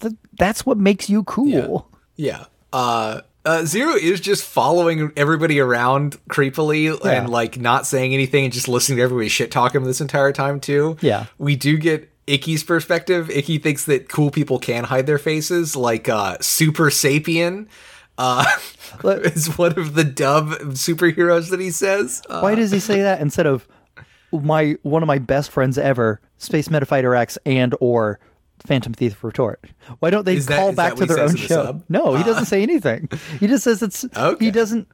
What he says in response to this is like, well, maybe he's got a good reason. To which they say, what's the reason? He's like, I don't know. Yeah. This is when Arika says, well, maybe he just has some kind of secret he wants to, or I guess she says like everybody has some kind of secret they want to keep. Giggles and says, oh, it's nothing, and runs off. Yeah. Which is where we start to get, I don't know, weird in this episode because Arika meets up with Brass near a construction site and they run into the woods. Like Arika's got like a big bag of something. Brass has got like a tub with some tools in it. And we find that she doesn't want people to know what she's doing because they'll think that she's a girly girl. Because it turns out she's been tending a giant fucking flower garden in the woods. Like this is the biggest flower garden I've seen in my fucking life. It's a big flower. It's like rock garden. It's really nice. Yeah. So she goes, Brass is like, do you really hate being treated like a maiden that much? I'm like, all right, Brass, you need to read new manga. That's... Yeah. I mean, maiden is a big thing over in Japan, from what I understand from seeing, slice of life anime and whatever. But like, it does carry a lot of strong weight with that word. Yeah. And Arika's also, like, they'll say it doesn't fit me, that I'm sick or something like that. I just don't want to listen to people say stupid things to me about that. And I'm like, all right, okay, I see where you're coming from. Because she is, like, she fought against a lot of this stuff in the previous series. And, like, they do mock her when she does enjoy the traditionally girl-gendered activities. And she just doesn't want to have to deal with that. I understand where she's coming from, but this entire, like, bit is about how gendering things makes people uncomfortable. Yeah, and the dub goes in a much worse direction with it too.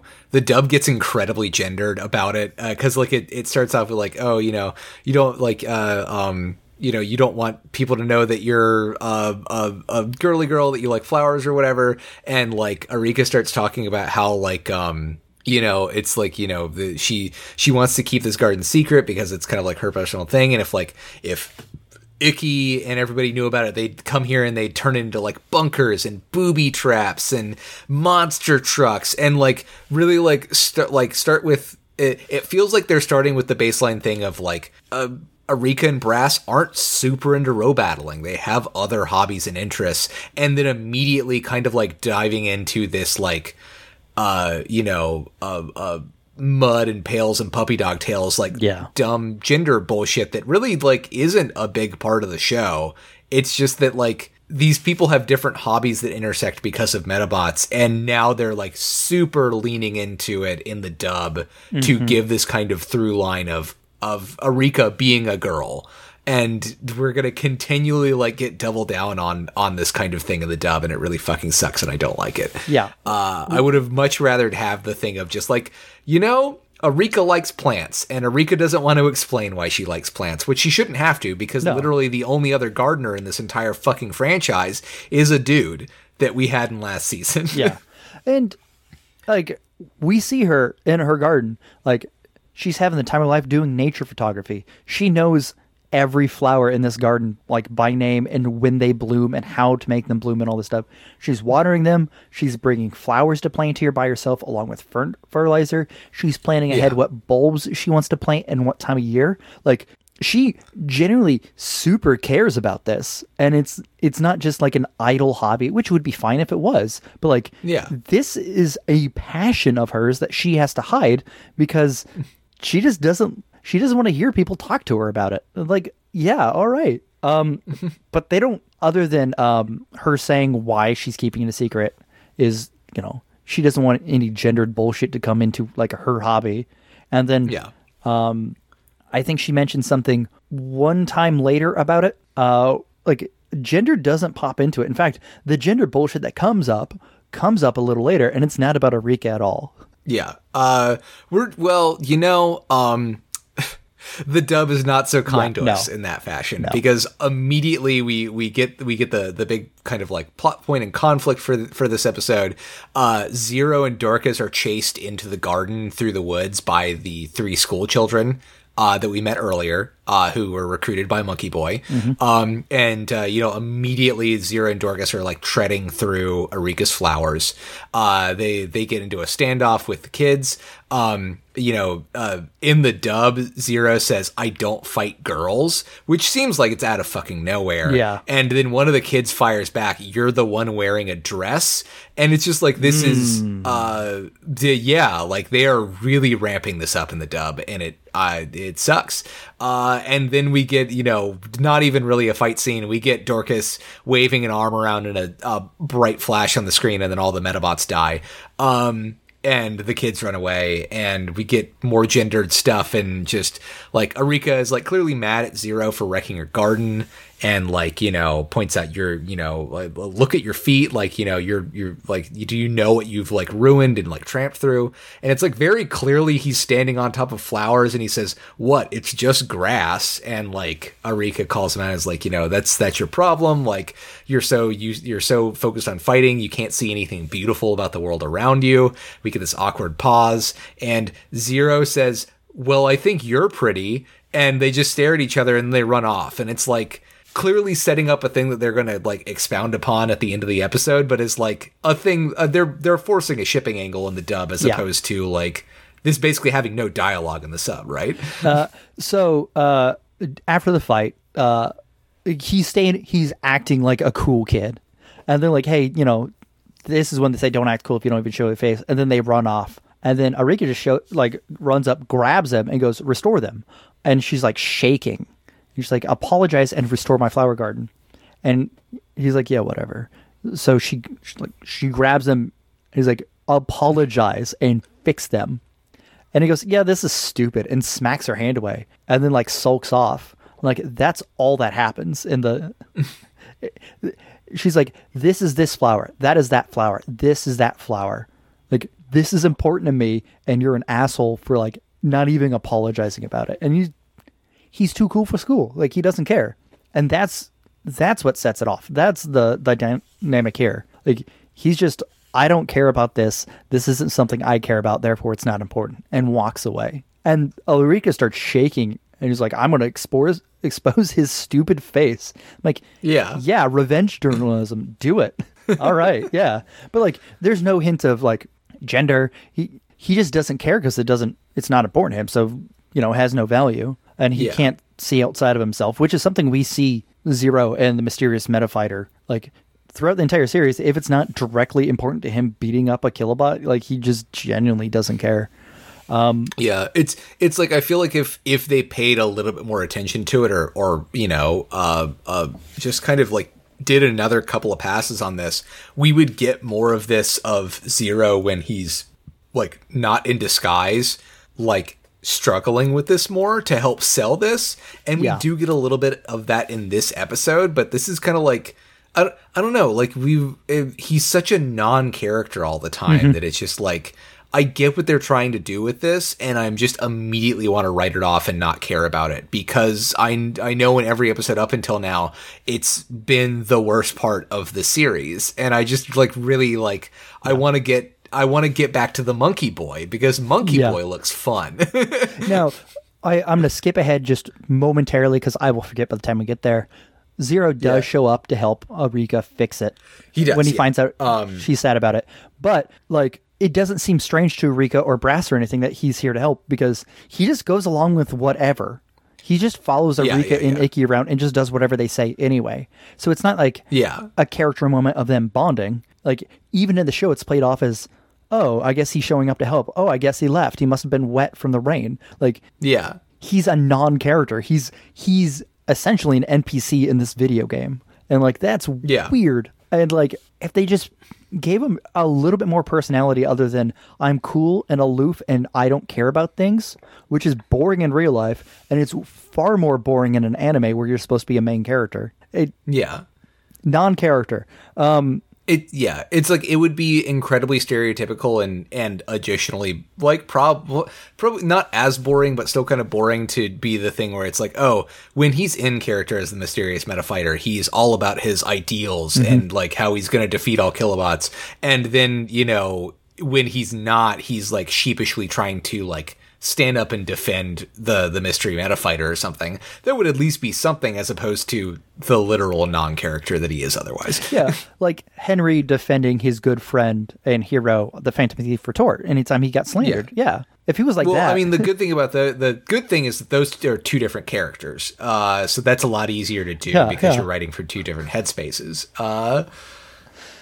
Yeah, so Arika shows up to Icky. He's like, hey, I want you to help me out. Yeah. And he goes, no, I don't feel like it. And then she goes, it shows him a picture of Nye, candid photo. And it goes, here's Nye's charming smiles, 36 poses in total.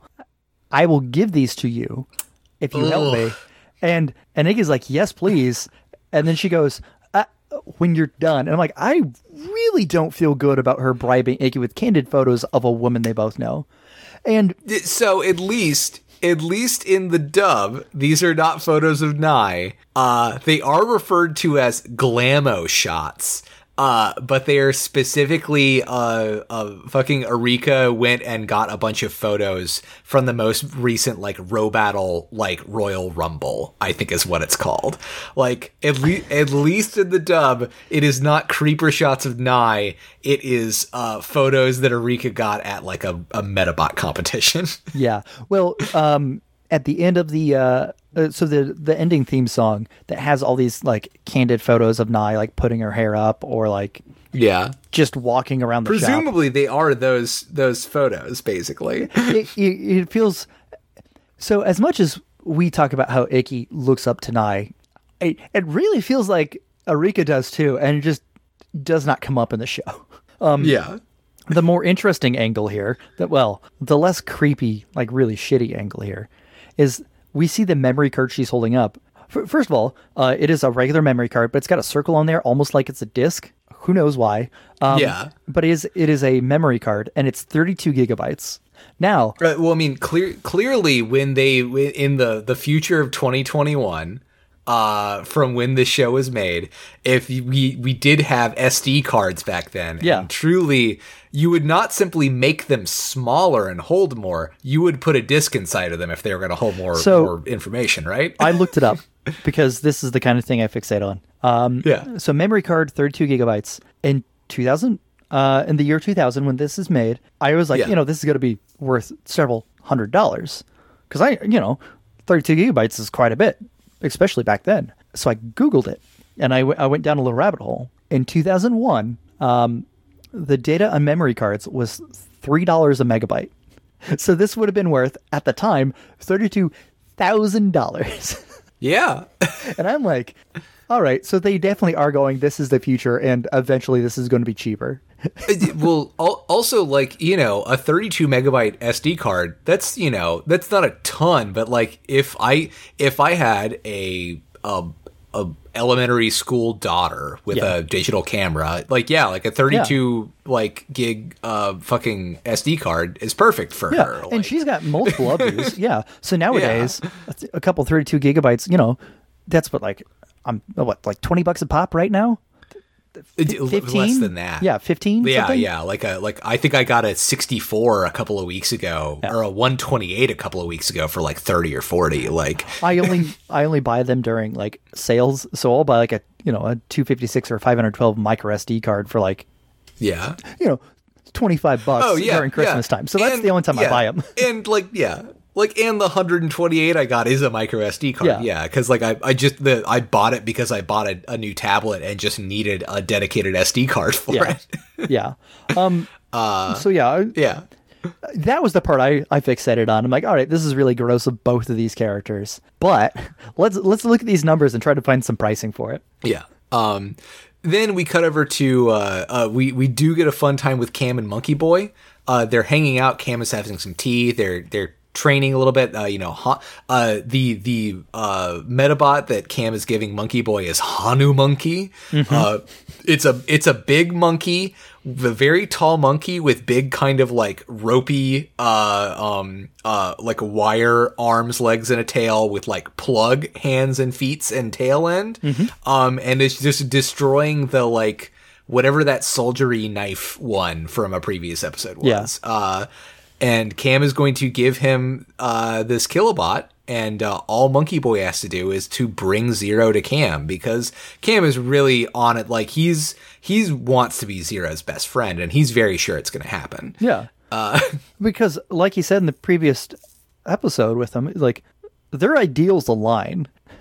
It's just they're on the opposite sides of a pretend conflict. But he's like, we act and think almost exactly alike. You just don't like my company for whatever reason. Also, my favorite thing about Hanu Monkey, other than like its brilliant name, is it's got a bob haircut, and it's like a very pronounced bob haircut. Yeah, it's got to be like a The Monkeys reference, like a British Invasion reference, like, because it's also like we've seen monkey Metabots before, and I think how tall and lanky it is kind of like against form, and it's just, I don't know, it's a good design. It's we are blessed for Metabots designs these two episodes, honestly. Like, Hanu Monkey's good. I like Hanu Monkey a lot. Hanu Monkey good. And again, like Metabots is really the only franchise where brown is a prominent color. Hanu Monkey is brown and beige, yellow, a little bit of orange, and just a red vest. And like that's cool. Like, if we get these weird colors in Metabots. Cam says a good line here too, because Monkey Boy goes, I still haven't gotten what you wanted, but like, we got to be patient. And Cam goes, they say good things come to those who wait, but isn't that just to make up for incompetence? And then like Monkey Boy just stutters, and he goes, "Don't worry about it. Here's a free Kilobot." I'm like, yeah, Cam, like that's a good bad guy line. Yeah. We then cut over to Ikki and Arika, who are out searching for the mystery Metafighter. And Arika has to, again, kind of, remind Ikki of the blackmail that she has on him and the thing that he's agreed to get him to go off and look. And she's kind of heads off her own direction, is like complaining about, she really honestly mostly wants to know Zero's identity because he found out about her secret garden. And she doesn't want the garden to just be another row battle arena. Like, it's, she thinks that if she can find out the mystery Metafighter's identity, she can use that as kind of like leverage to say, like, you need to keep this place secret, da-da-da-da-da. But it turns out Zero, again, is following along and listening creepily. And she gets mad at him, and they have a little, it seems like, they kind of have a little tough about it. And then we just cut to, well, he knows about the garden now, so she's dragged him along to help. And at first it seems like they're repairing the garden's damage, but no, Arika is having him with a garden trowel dig a pit trap to trap the mystery Metafighter in. That is not what happens in the sub. So she's, explain to Brass, like, I want to find him because I need him to apologize to me, or I'm going to expose the one thing he has that's precious to him, which is his secret identity. If he doesn't respect what's precious to others, I'm not going to respect what's precious to him. I'm like, all right, okay. And then Zero is helping her. Like, there's no pit trap, there's no booby trap, nothing. It's, hey, I need you to dig deeper. These bulbs have to be at a certain depth in order to grow the best.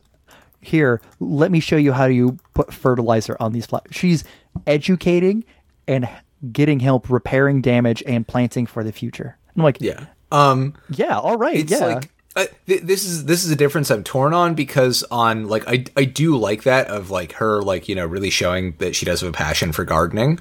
You know, as someone who has done hosted gardening classes before, is very proud of their beans. I'm going to be able to harvest beans soon. I'm so ready. Like, my entire back porch is covered in a trellis of beans. I've trained the vines so good. I've got a bunch that are like sprouting beans now.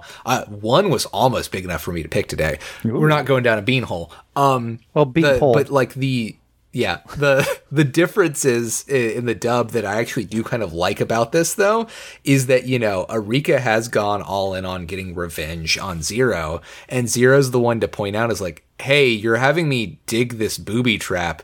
You're literally turning your garden into exactly the thing that you don't want it to be, that you're worried about, like, the other metafighters showing up and turning it into.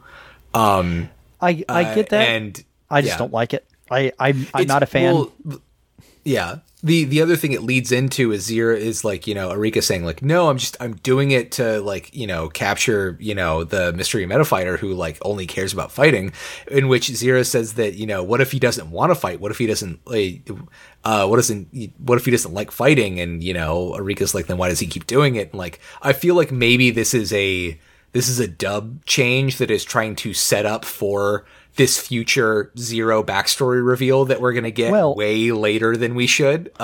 we do get a somewhat similar conversation here. Arika, as she's talking to Zero about flowers, then goes, you know, how much she hates, you know, this mystery metafighter and how she plans on exposing him. Again, to take away the only thing he treasures. Yeah. And she's also complaining, like, you know, he just has his fun row battling and doesn't care about anything else. And Zero's like, you know, I don't think he's row battling for fun. And then Arika goes, like, she screams. She goes, if he's not row battling for fun, that's worse. Row battles are simple and they are sacred. And if it's not fun, he should quit. I hate him even more now. It's unforgivable to row battle and not have fun. I'm like, yeah, all right, Arika. Because Arika, from the beginning of the show, hey, row battles are fun. Row battles are important. Row battles are about, like, the bond and, like, sportsmanship. And sure, like, even in the last series, she's like, hey, these are what row battles are. I don't participate in them, but I love them more than anyone else in this goddamn show. Yeah, she does cover them. She's the row battle journalist as far as it is concerned. Yeah, like, and, like, for her, so this guy destroyed something precious to her, and he didn't even have fun doing it. That's worse in her book. Like, at least if he was having fun and got carried away, that would be one thing. But now he's doing something and he doesn't even like fighting, but he's doing it anyway. That's, like, the fact that made her angrier. Yeah. I mean, I've always loved Arika, but, like, hey, she's big into these flowers. She hates this dude because he doesn't care about other things. Oh, and now he's fighting and he's damaging his Metabot and other Metabots without, like, having a good time doing it. I'm like, I mean, she's pretty good. This is the thing that, like, this is the thing that actually sells that issue we were having last episode about, like, you know, the writer's not really understanding what the conflict is about. This actually does get to the heart of it. Yeah. It's like, yeah, if, like, you know, it's fun, like, you know, accidents are going to happen, things are going to get wrecked. You know, your Metabot's laser cannon is going to accidentally destroy a cement fountain in the public square sometimes. What are you going to do? And as long as you're doing it because you're doing it for the love of the sport and, you know, good congenial, like, bonding with other metafighters and stuff, then it's fine. And it's if you're literally just doing it to, like, destroy other Metabots, even if it's you're trying to destroy the kilobots that are trying to destroy other Metabots, like, I do think that, you know, I feel like I've said on this in other podcasts my stances on hard left violence and the need for it, but like, you know, this is a children's television show, and I feel like this is an appropriate way to talk about, you know, what the appropriate need for violence is. And like, yeah, like, you know, I feel like in the sub, Arika's making a pretty good point here, and I wish we had that in the dub to help carry through the rest of this for what's probably just gonna like be more bad episodes about, oh, we've got to fight because fighting is bad, and we've got to fight to stop the people who are fighting because the people who are fighting to fight, but we've got to fight because we're fighting to stop the people who are fighting. And it's just like, it's so messy, and like, yeah. If we had more scenes like this in both the sub and the dub, it would be a better show, and it sucks that we're getting this one scene in the sub and nowhere else. This is a point they bring up a lot in the show so far, which is like, hey, if you're not having fun while meta battling, like, you're doing it wrong. And what makes the mysterious meta fighter not a good guy is that he's fighting to fight. Like, that was the whole point of What the World Needs Now, like where he first showed up and had that big, really awful fight with Knife Soldier Bot, was like, hey, you're fighting just to fight these guys. Like, you don't have any heart in the game. Like, you also suck. And like, Cam agrees. Is like, yeah, he doesn't have any heart in the game. He's fighting just to fight. That's why he's a cool dude. That's why I like him. That's why we're buds. Like, this episode is reiterating those points, and I think it's doing a better job by showing Arika having a passion against, you know, that way of life, which Ikki does not in those episodes. It's also like, I feel like the big takeaway from those episodes that we were supposed to get is like Zero acknowledging that, like, you know, the bond between Metafighter and Metabot is really, really important, and the you know, the Faustian deal of taking the strong Killabot to be able to destroy other Killabots is not worth it. But then they follow that up with us getting no further characterization for Dorcas. Like, Dorcas is still a non-entity as far as the show is concerned. In this episode, we get it. Yeah. This is the episode where we see that progress we've made in the last couple episodes. But we don't see that in the dub is the problem. Oh.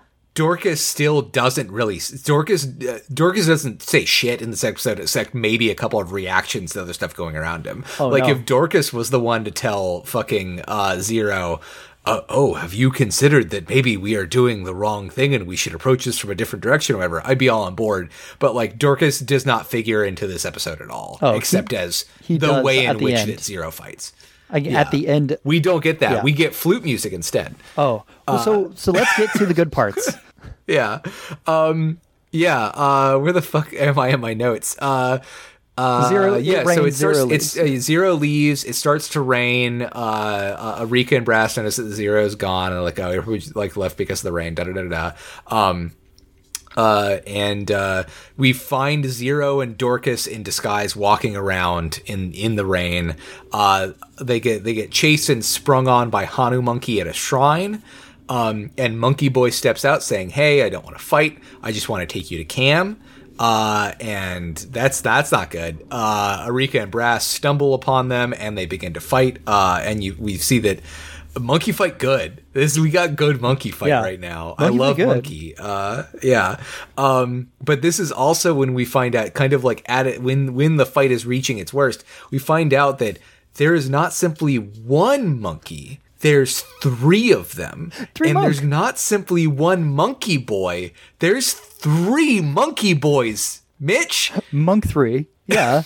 They're triplets. So the best part is, so it does that, you know, anime zipping around like so fast it's like teleporting. Yeah. And Dorcas goes, he's moving very fast. He's moving too fast, almost as if, and then grabs one by the neck. And he's like, there's more than one. Like, that's very good.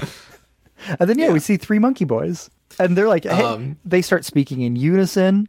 Like, one speaks, the middle one speaks, the last one speaks, and then they speak in unison together. I'm like, this is how you do creepy triplets. Yeah, we get some really good shots where, like, you'll have one in profile will say something, and then the second one will step forward from that profile and in a mirror profile and say something, and then the third one will step from there, and at that point it'll be all three of their faces filling up the screen. Yeah. Like, there's some sometimes Medabots Damashi is good. Yeah, it's very good. It took having a monkey boy. Yeah. We simply love, it's very clear that because we, not to continually pull on Ghost in the Shell, but like a thing that makes Ghost in the Shell work, especially in its second season, which is not very good in my opinion.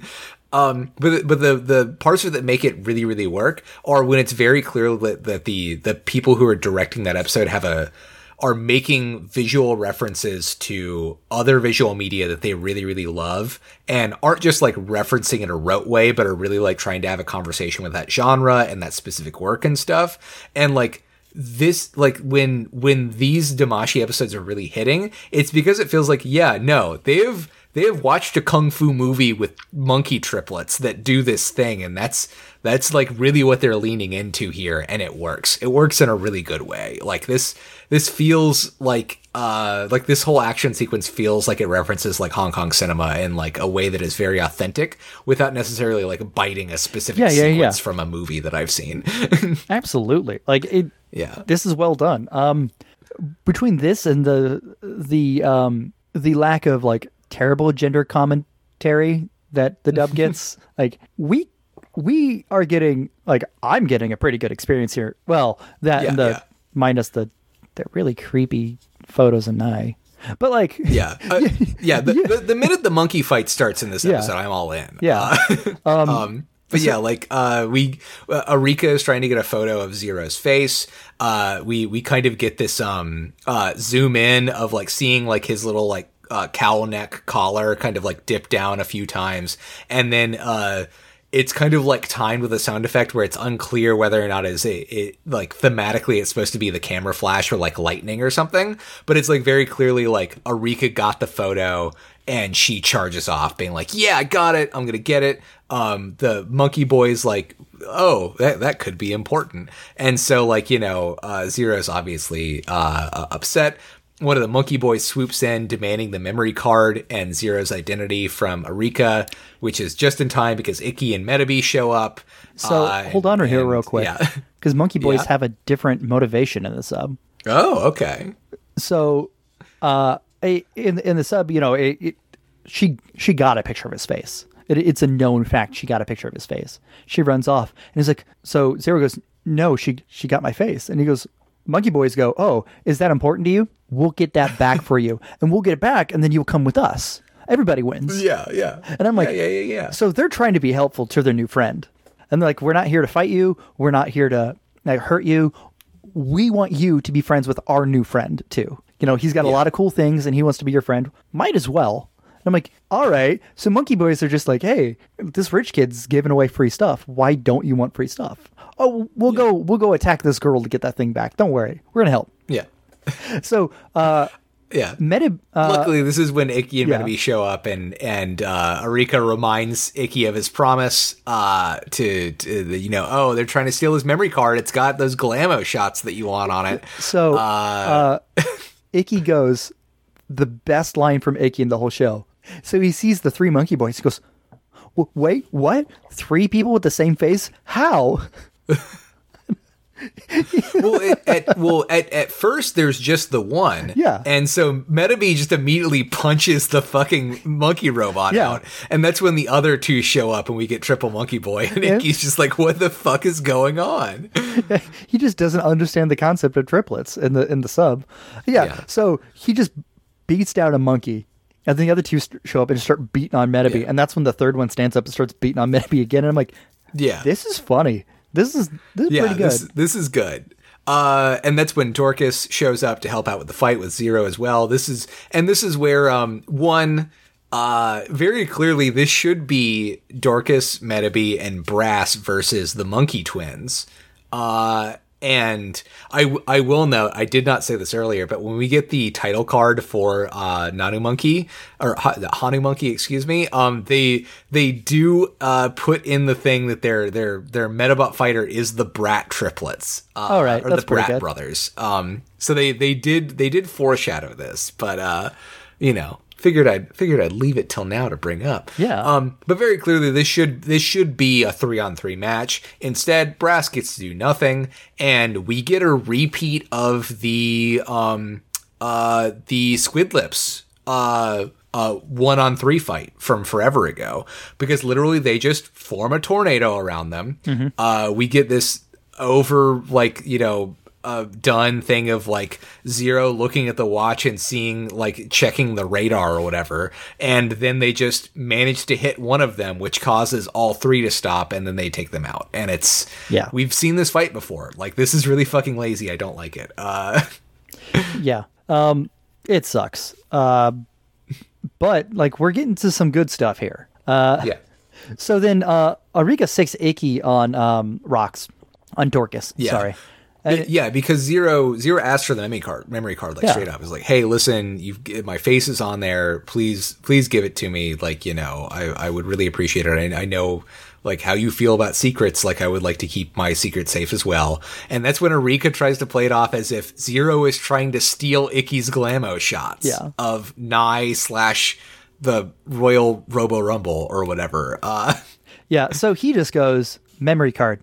And she goes, no. And he goes, I want the memory card. And that's all he says to her. And then Icky's like, memory card? The memory card with Nye's photos on there? And Arika's like, yeah, he wants those. Why don't you stop him? Yeah. We get a boring, dumb fight start between Bea and Dorcas. For thematic clarity, it does end up back at the secret garden. Yeah. Dorcas does summon a giant bouncy hammer. I do love that. Yeah, that is so goddamn good. That was the best part. Yeah. I'm warming They up have Dorcas. weaponized the anti-metal hammer that the Rubber Robos developed so long ago. I'm really warming up Dorcas because of this episode. He's got a big hammer. He got big hammer. Yeah, listen, I really hate his sword arm. I think the tiny serrated knife is awful. Yeah. I did not like how they kind of have continually downplayed the hammer fist that Rakusho had. But the minute he whips out that bouncy hammer, I am all the way back in on Dorcas. So this is where we start getting Dorcas's personality. So he goes to take a step back, and Zero just goes, ah. And then Dorcas looks down, sees the flowers, and then puts his arms out and sacrifices himself so Metabee shoots him. Metabee does shoot him because Metabee loves to shoot people. Like, that's a character trait. And it is completely opposite in the dub. So then he spins, and as he spins to avoid the flowers, his metal pops out. So he uses his dying breath not to squish any more flowers. Yeah, it is completely opposite in the dub. In the dub, Dorcas whips out his bouncy hammer ready to fucking throw down with Metabee, and Zero gives him an audio order to stand down and not attack. And Dorcas doesn't understand for a second, and then they seem to have a moment of clarity as you know, the shot where it's supposed to be that Dorcas is understanding, oh wait, we're in the garden, is instead Dorcas realizing, oh, Zero is telling me not to fight because we're in the garden. And the kind of like the spin he does after he gets shot is kind of like played off more as like, that's just the way he falls, which like I don't know how to I do know how I feel about this. This whole, like, I feel like they're changing this in the dub to further this kind of like Zero Arika connection that I really hope they don't lean in on. It would have been better for like Dorcas to be the one to push Zero towards understanding what's, you know, hey, we shouldn't destroy life, because as we know, the Rakusho line loves all living beings. This is getting big Rakusho vibes here. Hey, I'm confident I could kill Metabee right here if I wanted to. Oh wait, I'm going to step on a flower. I want him to kill me so I don't step on a flower. Like, that's Rakusho energy. Instead, what we get is, fucking Zero telling Dorcas to not attack and take the hit. Dorcas effectively having no character in this episode whatsoever. And then when Icky wins and wants the photos, like, Arika destroys it, and we get a blushy Arika face telling Zero that he can come to the secret garden anytime he wants to enjoy it. That, like, with all of the other changes they made in the dub, really feels like they're trying to set a romance up in a way that doesn't work. this is one of the reasons I have a problem with the title. I don't like it being Arika's Secret Garden because that's a very common euphemism. And her blushing, like, hey, come back. Oh, no. yeah. Yeah. Which is why Arika's Flower Garden, a little less on the nose. And then, so she just, first of all, she just broke this memory card with her fingers. I want to It is focus on that. hardcore, yeah. It's hardcore. She fucking card crushers that shit. Like, it's, And yeah, it's it's wasteful. great. Also, this is the memory card with Zero's face on there, not with the knife photo. So theoretically, she still got those because these are two different memory cards, which I do want to point out. But at the end of this, so she's just looking at Zero as he's like cradling the body of Dorcas and is like picking him up, and she snaps it and then doesn't say anything as Iki kind of freaks out, and then as Zero stands up and like gives her a knowing look and then turns to walk away, she goes, the Genitins are going to bloom soon. Please return to see them. And that's the last bit of dialogue in the episode. And I'm like, so first of all, doesn't make any euphemism laden comments. No one says thank you. She says thank you by saying, hey, place is important to me. I recognize in you the fact that you understand that. I put a lot of hard work in there. If you want to come back and see the beauty from that later, you're welcome. Yeah. And it really it underlines that the thing that is important between them is like the natural environment in the garden. It's saying like, hey, listen, this is when this next flower is going to bloom. Come back here. Like, whereas like you can come visit my garden anytime, like, feels more like the kind of thing that you would see in like a Jane Austen like period piece. Yeah. You are trying to create an excuse for two people to meet up at a place, as opposed to we're acknowledging that the thing that we have bonded over is this mutual love of nature, and I am letting you know you are not only allowed to come here and visit this thing that I have treated as like a private place, but I am telling you when like the thing that we both value is going to be at its like bloom, as opposed to the way that the dub really feels like is like, like literally trying to create an excuse for these two characters to meet up and interact more.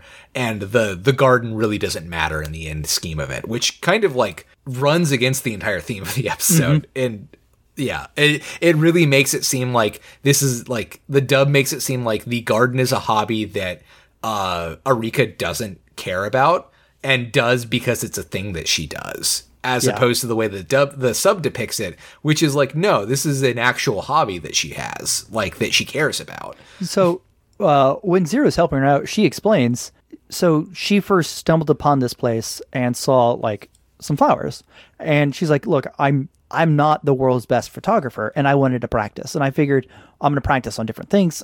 I'm going to take some, pictures of flowers. But I really got into them, and I started doing more research. And I really fell in love with the idea of gardening. And yeah, I know you're going to say that like, oh, it's a girly thing or any of this stuff, but like, it's something I genuinely really find myself caring about. And I'm not ready for people to know that about me yet. I'm like, yeah, all right. Like, that is good. And that was like the most gender they get into in this episode is Arika's like, I don't want to get teased for liking this stereotypically girly thing.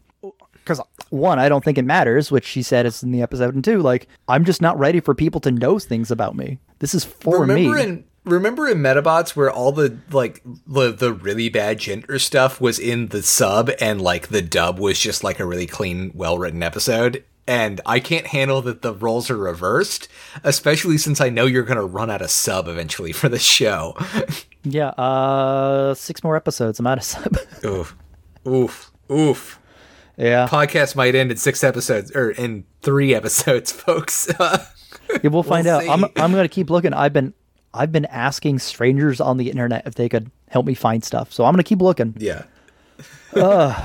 But yeah, I guess just that's watching raw Japanese audio. That's the episode. Hey, everyone, we're going to try to make it less than 2 hours next time. We got all the philosophy talk, all the feelings talk about Metabots, hopefully out in these 2 episodes. If not, yeah, whatever. We definitely had a conversation about I haven't edited the previous episode yet, but like it definitely ran long not I think in a way that we wanted to. I certainly didn't enjoy those episodes. And I feel like we've run long again. I feel like this episode's a lot better. Like I am walking out of this episode enjoying the act of making this podcast a lot more, which I think is good for both of us to both actually be enjoying making this show. But like, we have explicitly talked about, keeping the show under 2 hours. It's a good goal to have. So yeah. It's fine for episodes where it turns out that Victor's village was destroyed by the UN. Not so much every single time that we like make an episode about Medabots Damashi. We're covering 40 minutes of anime, maybe. Yeah. Yeah. All right. Thank you for listening to our podcast. It is fun, no matter what we're watching. Mitch, where can people find you on the internet? They can find me at Big Bad Beetle Boy on Twitter. I'm going to save most of my Medabots thoughts for that, maybe. Maybe that's how I can cut 2 hours out of this show. Oh, man. I just need to, I don't know. I need to, I feel like, I try and keep an eye on the time, and I need to do something better in my notes with timestamps or something, just to be like, hey, we're only halfway through this episode right now. I think we got a lot of it out of our system right now, and then from now we can just react in the moment to things without having it to be a big production. So, Colin, we definitely don't need to check in on how we're feeling about Medabots at the beginning of next episode. I can tell you that. Where can you can find me on? You can find me on Twitter at Pagetish and Pagetesque. Pagetish is my public account that I don't use nearly enough. Pagetish is my private account that I've only denied like 2 people to actually follow. So, that's whatever. I guess those people aren't cool. You can find the other show that I make that I did not make an episode this month for, called Commonwealth Climate Talks.